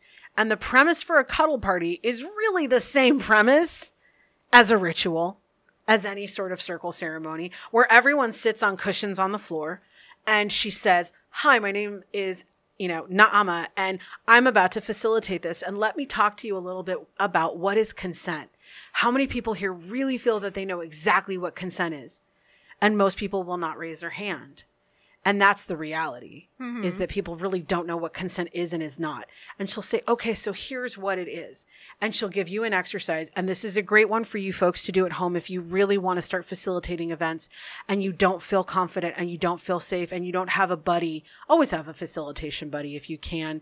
Maybe if you're a woman and you feel comfortable having a man be there to be your facilitation buddy or vice versa, whatever the energy is that works for you. But have a buddy. If you don't have a buddy, try this exercise when you begin a circle. People tend to start circle like 0 to 60. Mm-hmm. They'll cast within 3 seconds. You have a circle. Suddenly we're calling in the elements. Suddenly we're invoking the goddess and everyone's like, whoa, And now we're in circle. And there isn't necessarily a slow and steady progression. And by slow and steady, I mean 15 to 20 minutes to cast, 15 to 20 minutes to invoke the elements. Like, people need to be able to switch from Babylon to the circle space. Mm-hmm. But as a facilitator, one of the best things I ever learned from Monique was, all right, I want you all to break up into small groups, like a group of 3. And I would say to someone like Jera, I would say, hi, Jera, can I please have you empty your bank account so I can have all your money? No. And then I would say, let's see here. Hey, Autumn, can I please have the keys to your car? No. And then you would ask me some random ass question. I don't know. Can I take your glasses and stomp on them? No. And so that's a duh. That's like, of course I'm going to say no, you can't stomp on my glasses. Of course I'm not going to let you empty my bank account. That's an easy no. Every time someone offers you an opportunity in ceremony, would you like to call in the goddess? Would you like to draw down the moon? Would you like to call in east? Blah, blah, blah. All of those are offers. And you can always say no. No is a complete sentence. Mm-hmm. And when you say no to them, you're saying yes to yourself. Mm-hmm. No one had ever taught me that concept in my life. And when it came to the body, which is where you dive into cuddle parties, literally and figuratively, pun intended. But like when you dive into ceremony or cuddle party or red tent or whatever, it gets emotional and the energy peaks and there's a lot of stuff going on and people are trying to keep track of where they are and what they're feeling and all of that. And knowing that you've practiced your yeses and your nos. And if it's a yes, it's a yes. If it doesn't feel like a yes in your gut, then it's a no. Mm-hmm. And you don't have to feel obligated to give a maybe to make someone else feel better and not hurt their feelings. As a facilitator, I didn't understand the power of that yes, no, of what she calls the hell yes. If it's not a hell yes, it's a hell no. And being able to create a ritual space where your participants are given that spiel before you cast anything, to know each of you is sovereign, each of you is shrine, each of you is sacred, each of you are stepping into this space as an embodiment of the goddess or the god. Each of you is deity. Each of you has the right to say, no, I do not accept your offer. I decline. And to know that that's a wonderful thing. You congratulate them and say, thank you for saying no. Next time I offer and you say yes, I will know that you really mean it. Mm-hmm. That is what consent is built on. Yeah. And that's what we don't have sometimes in ceremony and ritual space because facilitators aren't taught how to facilitate that. And then you have sneaky ass creepers like Bartholomew that like jump in and want to, play on the fact that these young women are there seeking their soul, their spirit, and they don't feel brave enough to say no. Mm-hmm. Fuck that noise. That's not okay. Let your yeses be yeses and let your no's be no's. Absolutely. And let other people's no's be no's. Yeah. And for every gender out there, just because you say, yes, you may hold my hand. Yes, you may hug me. Yes, you may kiss me. Yes, you may touch me in this place. You may touch me in this place. Doesn't mean you can't say, no, you can't touch me here. No, we can't do that. No, I'm done. Mm-hmm. And that also means when that no, I'm done happens, you're done. Yeah. Mm-hmm. Consent can be changed at any moment. Consent is a fluid thing that changes constantly. And just because they said, yes, you may hold my hand yesterday, doesn't mean, yes, you may hold my hand today. Absolutely. I mean, I like to put it in obviously there's the cup of tea meme that's floating on the internet that I love. That's very British, like consent metaphor with a cup of tea. But I actually liken it to, I pulled a muscle in my back. So what I mean, Jera's looking at me like, what the hell are you talking about?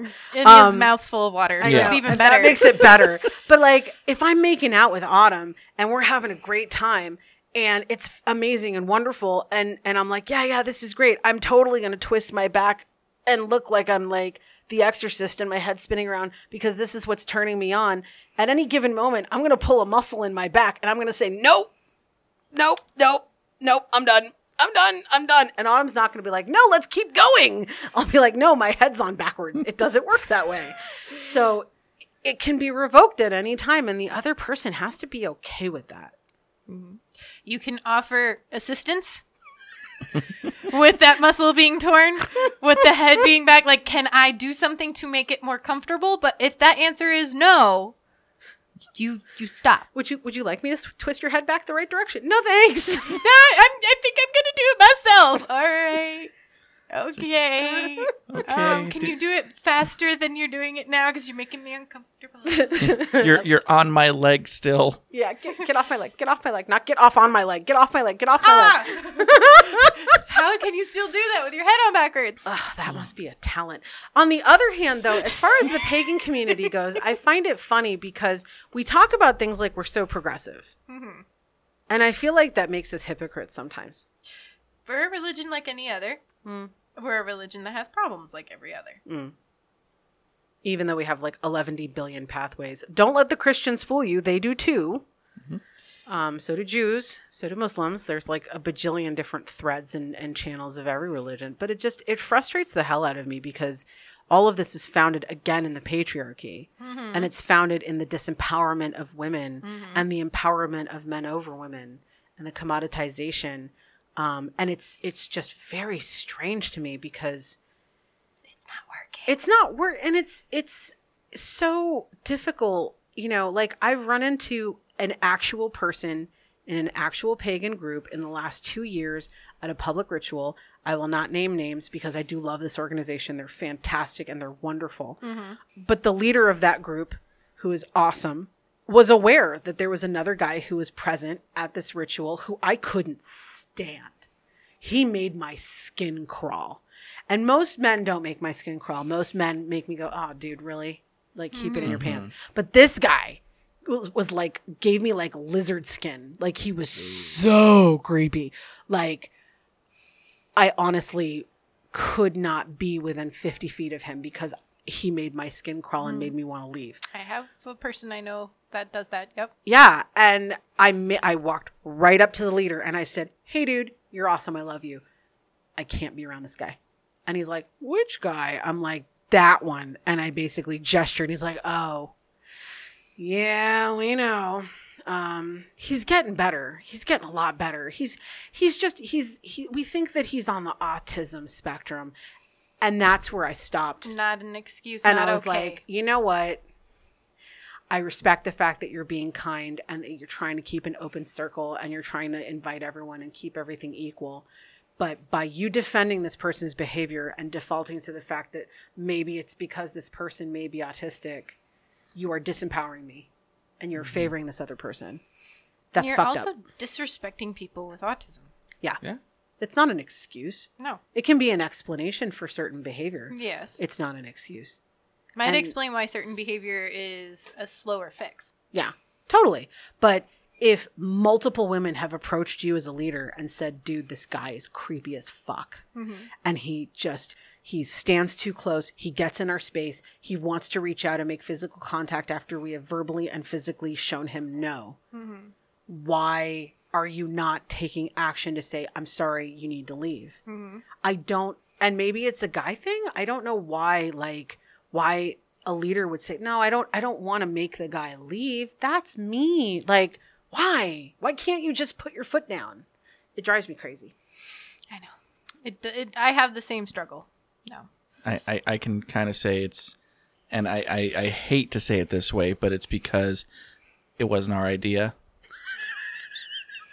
Okay. I mean, it's one of those. I can typically see a lot of guys trying to get the whole that's just who they are. That's just what they are. It's okay. We'll keep an eye on it. It's fine. Don't worry about it. And no, it can't be that. It can't. So where do you think that comes from? That tolerance of people who create an environment of discomfort. I don't know. I really don't know. I mean, I guess trying to look out for others that are going to look out for us in the future.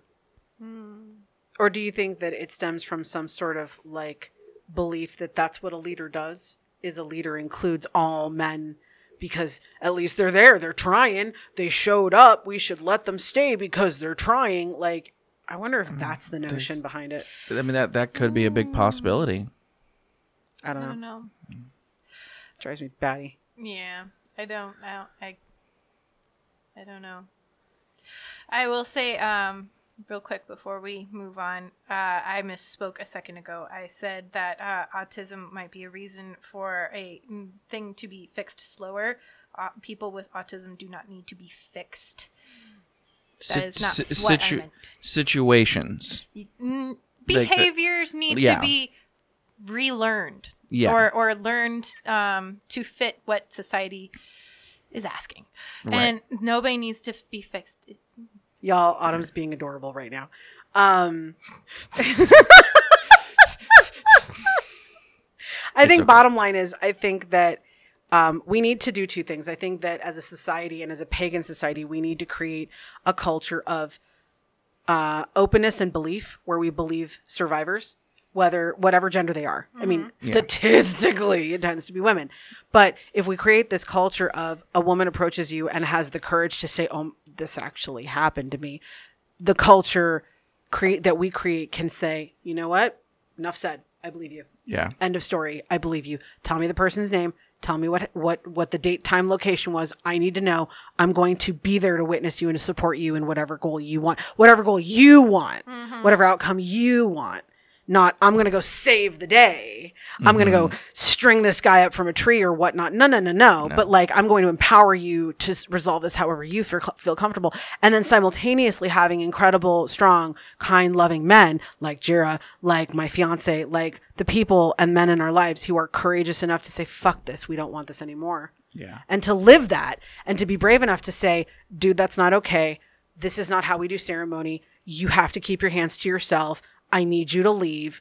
Like, those are courageous, scary things because by default, they make us feel that we are being exclusionary, that we are kicking someone out of the out group that we're already in by being pagans. We're already the misfits. We don't want to make someone leave. You're outcasting the outcast. Bingo. And we don't want to be the one to make somebody not have friends because they didn't have friends until they found us. And now we're their friends and we're their family and we don't want to kick them out.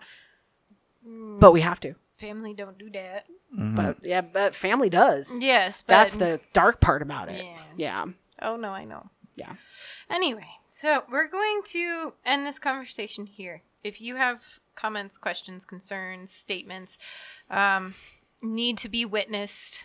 Letters to the editor. Letters to the editor. We have a new email address that you can still email us at millennialpaganpod@gmail.com, but you can also email us at paganpod@millennialpagan.life. Wait, say that again. Say that again? Sorry. paganpod@millennialpagan.life. Wait, take 3. paganpod@millennialpagan.life. Okay. It'll You're be on the cut website. The other two out, right? I might just leave those in there. Go to the website. Yeah. Speaking of websites, we're actually going to be taking a short break in December. Normal episode length is going to poof. But Patreon supporters, you will get a Patreon exclusive and possibly a Patreon exclusive Christmas present / Yule present / winter solstice present / cold time of the year present / we disappeared in December, so here's a present because you give us money. Yes. They're going to stuff your stocking. Ooh, baby. Giggity. She just jostled her own bosoms. Yes, I did. They're not as vivacious as some others I've seen. But they're yours. Yes. So, events coming up in the Paganverse. Woo! The 21st is a full moon. So, the day that this episode comes out on your Airstream is going to be a full moon. Thank you, Jared. You're welcome. On the 27th, there's a couple of things going on. I personally will be at the Witches' Night Out Ball being done by Crescent Moon Emporium in Glendale. It is going to be at the Cedars. I've never been there, so I don't know. Jared, you're going to be somewhere on the 27th. 27th. What am I doing? I don't remember. You're doing something heathen, I believe. He slept since then. I've slept since then. I'm going to be doing something on the 27th. Okay, what are you doing? While Jared pulls up his parent directory.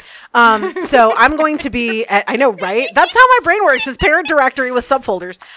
So I am going to be at Talking Stick Casino for my 4th year. I am a tarot reader for the Halloween Bash. It is a costume contest. Last year, I believe, don't quote me, was a $10,000 prize for best costume. It was nuts. And this is going to be my 4th year reading tarot there. So I believe tickets are usually like between 25 and 50 or something, and you get 2 drink tokens or whatever. Again, please don't quote me. Just go to the website for Talking Stick Casino and look for yourself.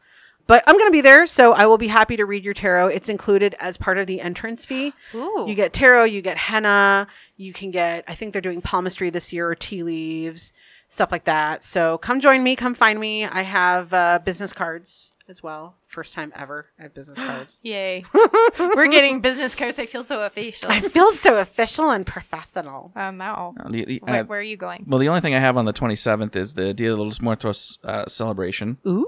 You were going to a dinner. I was. Oh. But yeah, Dia de los Muertos celebration on the 27th at the Maze Arts Center. Yay! So, which is kind of near and dear to my heart, especially I'm trying to revisit my Hispanic heritage, and I just have to say, with the movie Coco, please, if you want to understand a little bit more, it's a very brief overview on what Dia de los Muertos is, but the way that they handle it is very beautiful, and yes, it made me cry. Watch it. It's so good. It makes me cry every time I watch it. So after that, November 3rd is going to be the next time you can see Millennial Pagan Podcast out in the world. Woo! It's going to be Phoenix Pagan Pride. If you haven't heard us say it enough, November 3rd at Steel Indian School Park. Woo! I feel like a Muppet.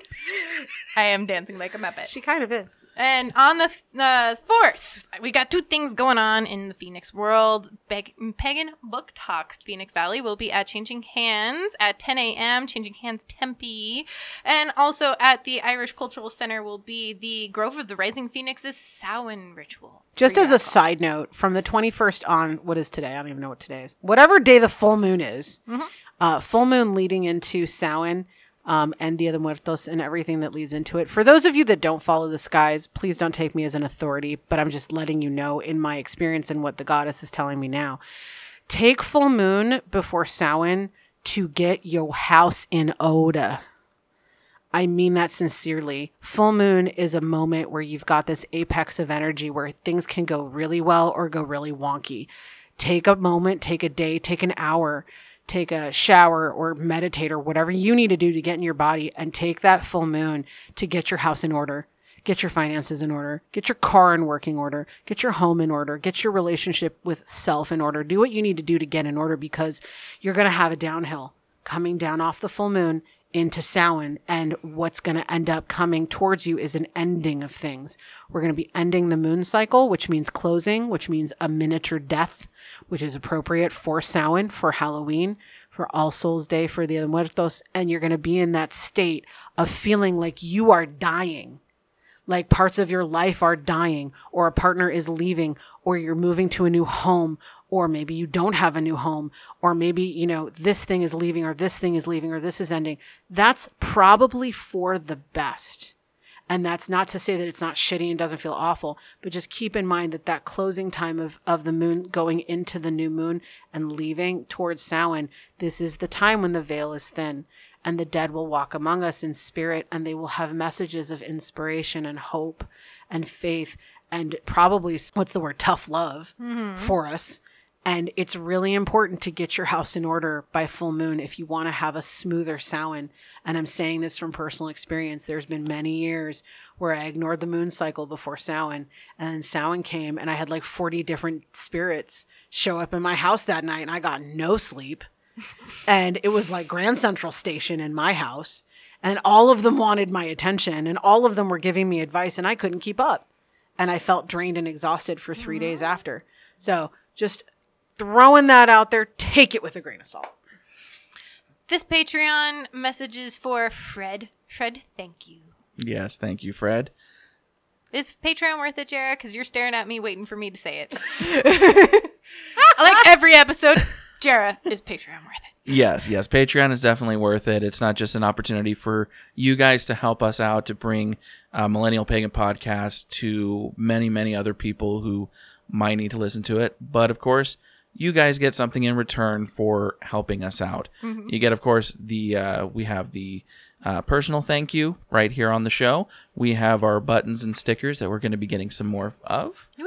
Yay, stickers! And, of course, that monthly Patreon exclusive mini-sode that you guys seem to love so much, for those of you that are actually Patreons. So, one thing I want to say to the people who have gotten their stickers, could you, if you have an Instagram, send me a picture of where you put your sticker, please? I want to know. I'm curious. Or just post it up and tag us. That's true. Our Facebook page is always open.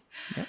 You can find our podcast on Instagram, like I just said, Facebook, like we've already said, Twitter, tweet, and Patreon.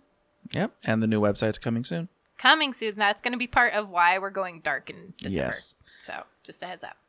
Well, it is winter. It's dark time. Yeah, I need a nap, man. Dude. So where can people find you on the interwebs? Oh, Lord. So you can find me at www.naamasegal.com, NAAMAHSEGAL.com. You can find me on Facebook. I will not add you as a friend because that's not how my Facebook page is set up, but you can message me. And if I like you, I will add you. And that's my prerogative. I have a blog. It is thoughtsincarnate.wordpress.com. That's where I put all of my writing, my social writing, my political commentary, all of that's on there. I have a Twitter. I don't remember what it is right now. I want to say it's naama.ashera. That's my Twitter. And you can also find me on Insta. It's naama.segal. And you can find me at Phoenix Pagan Pride Day 2018, November 3rd. Yay! We're all Muppets! And of course, you can find me at Jarrah Stone on Twitter. And Haggard Cosplay on Instagram. And that's me. Woo! So awesome. From everyone here at Millennial Pagan Podcast, merry meet. Merry part. And merry meet again.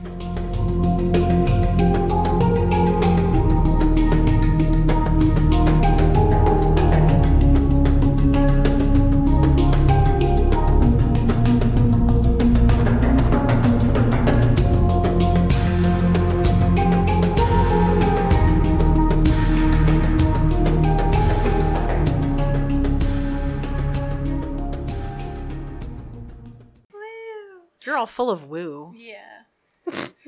Wait, it's not letting me stop.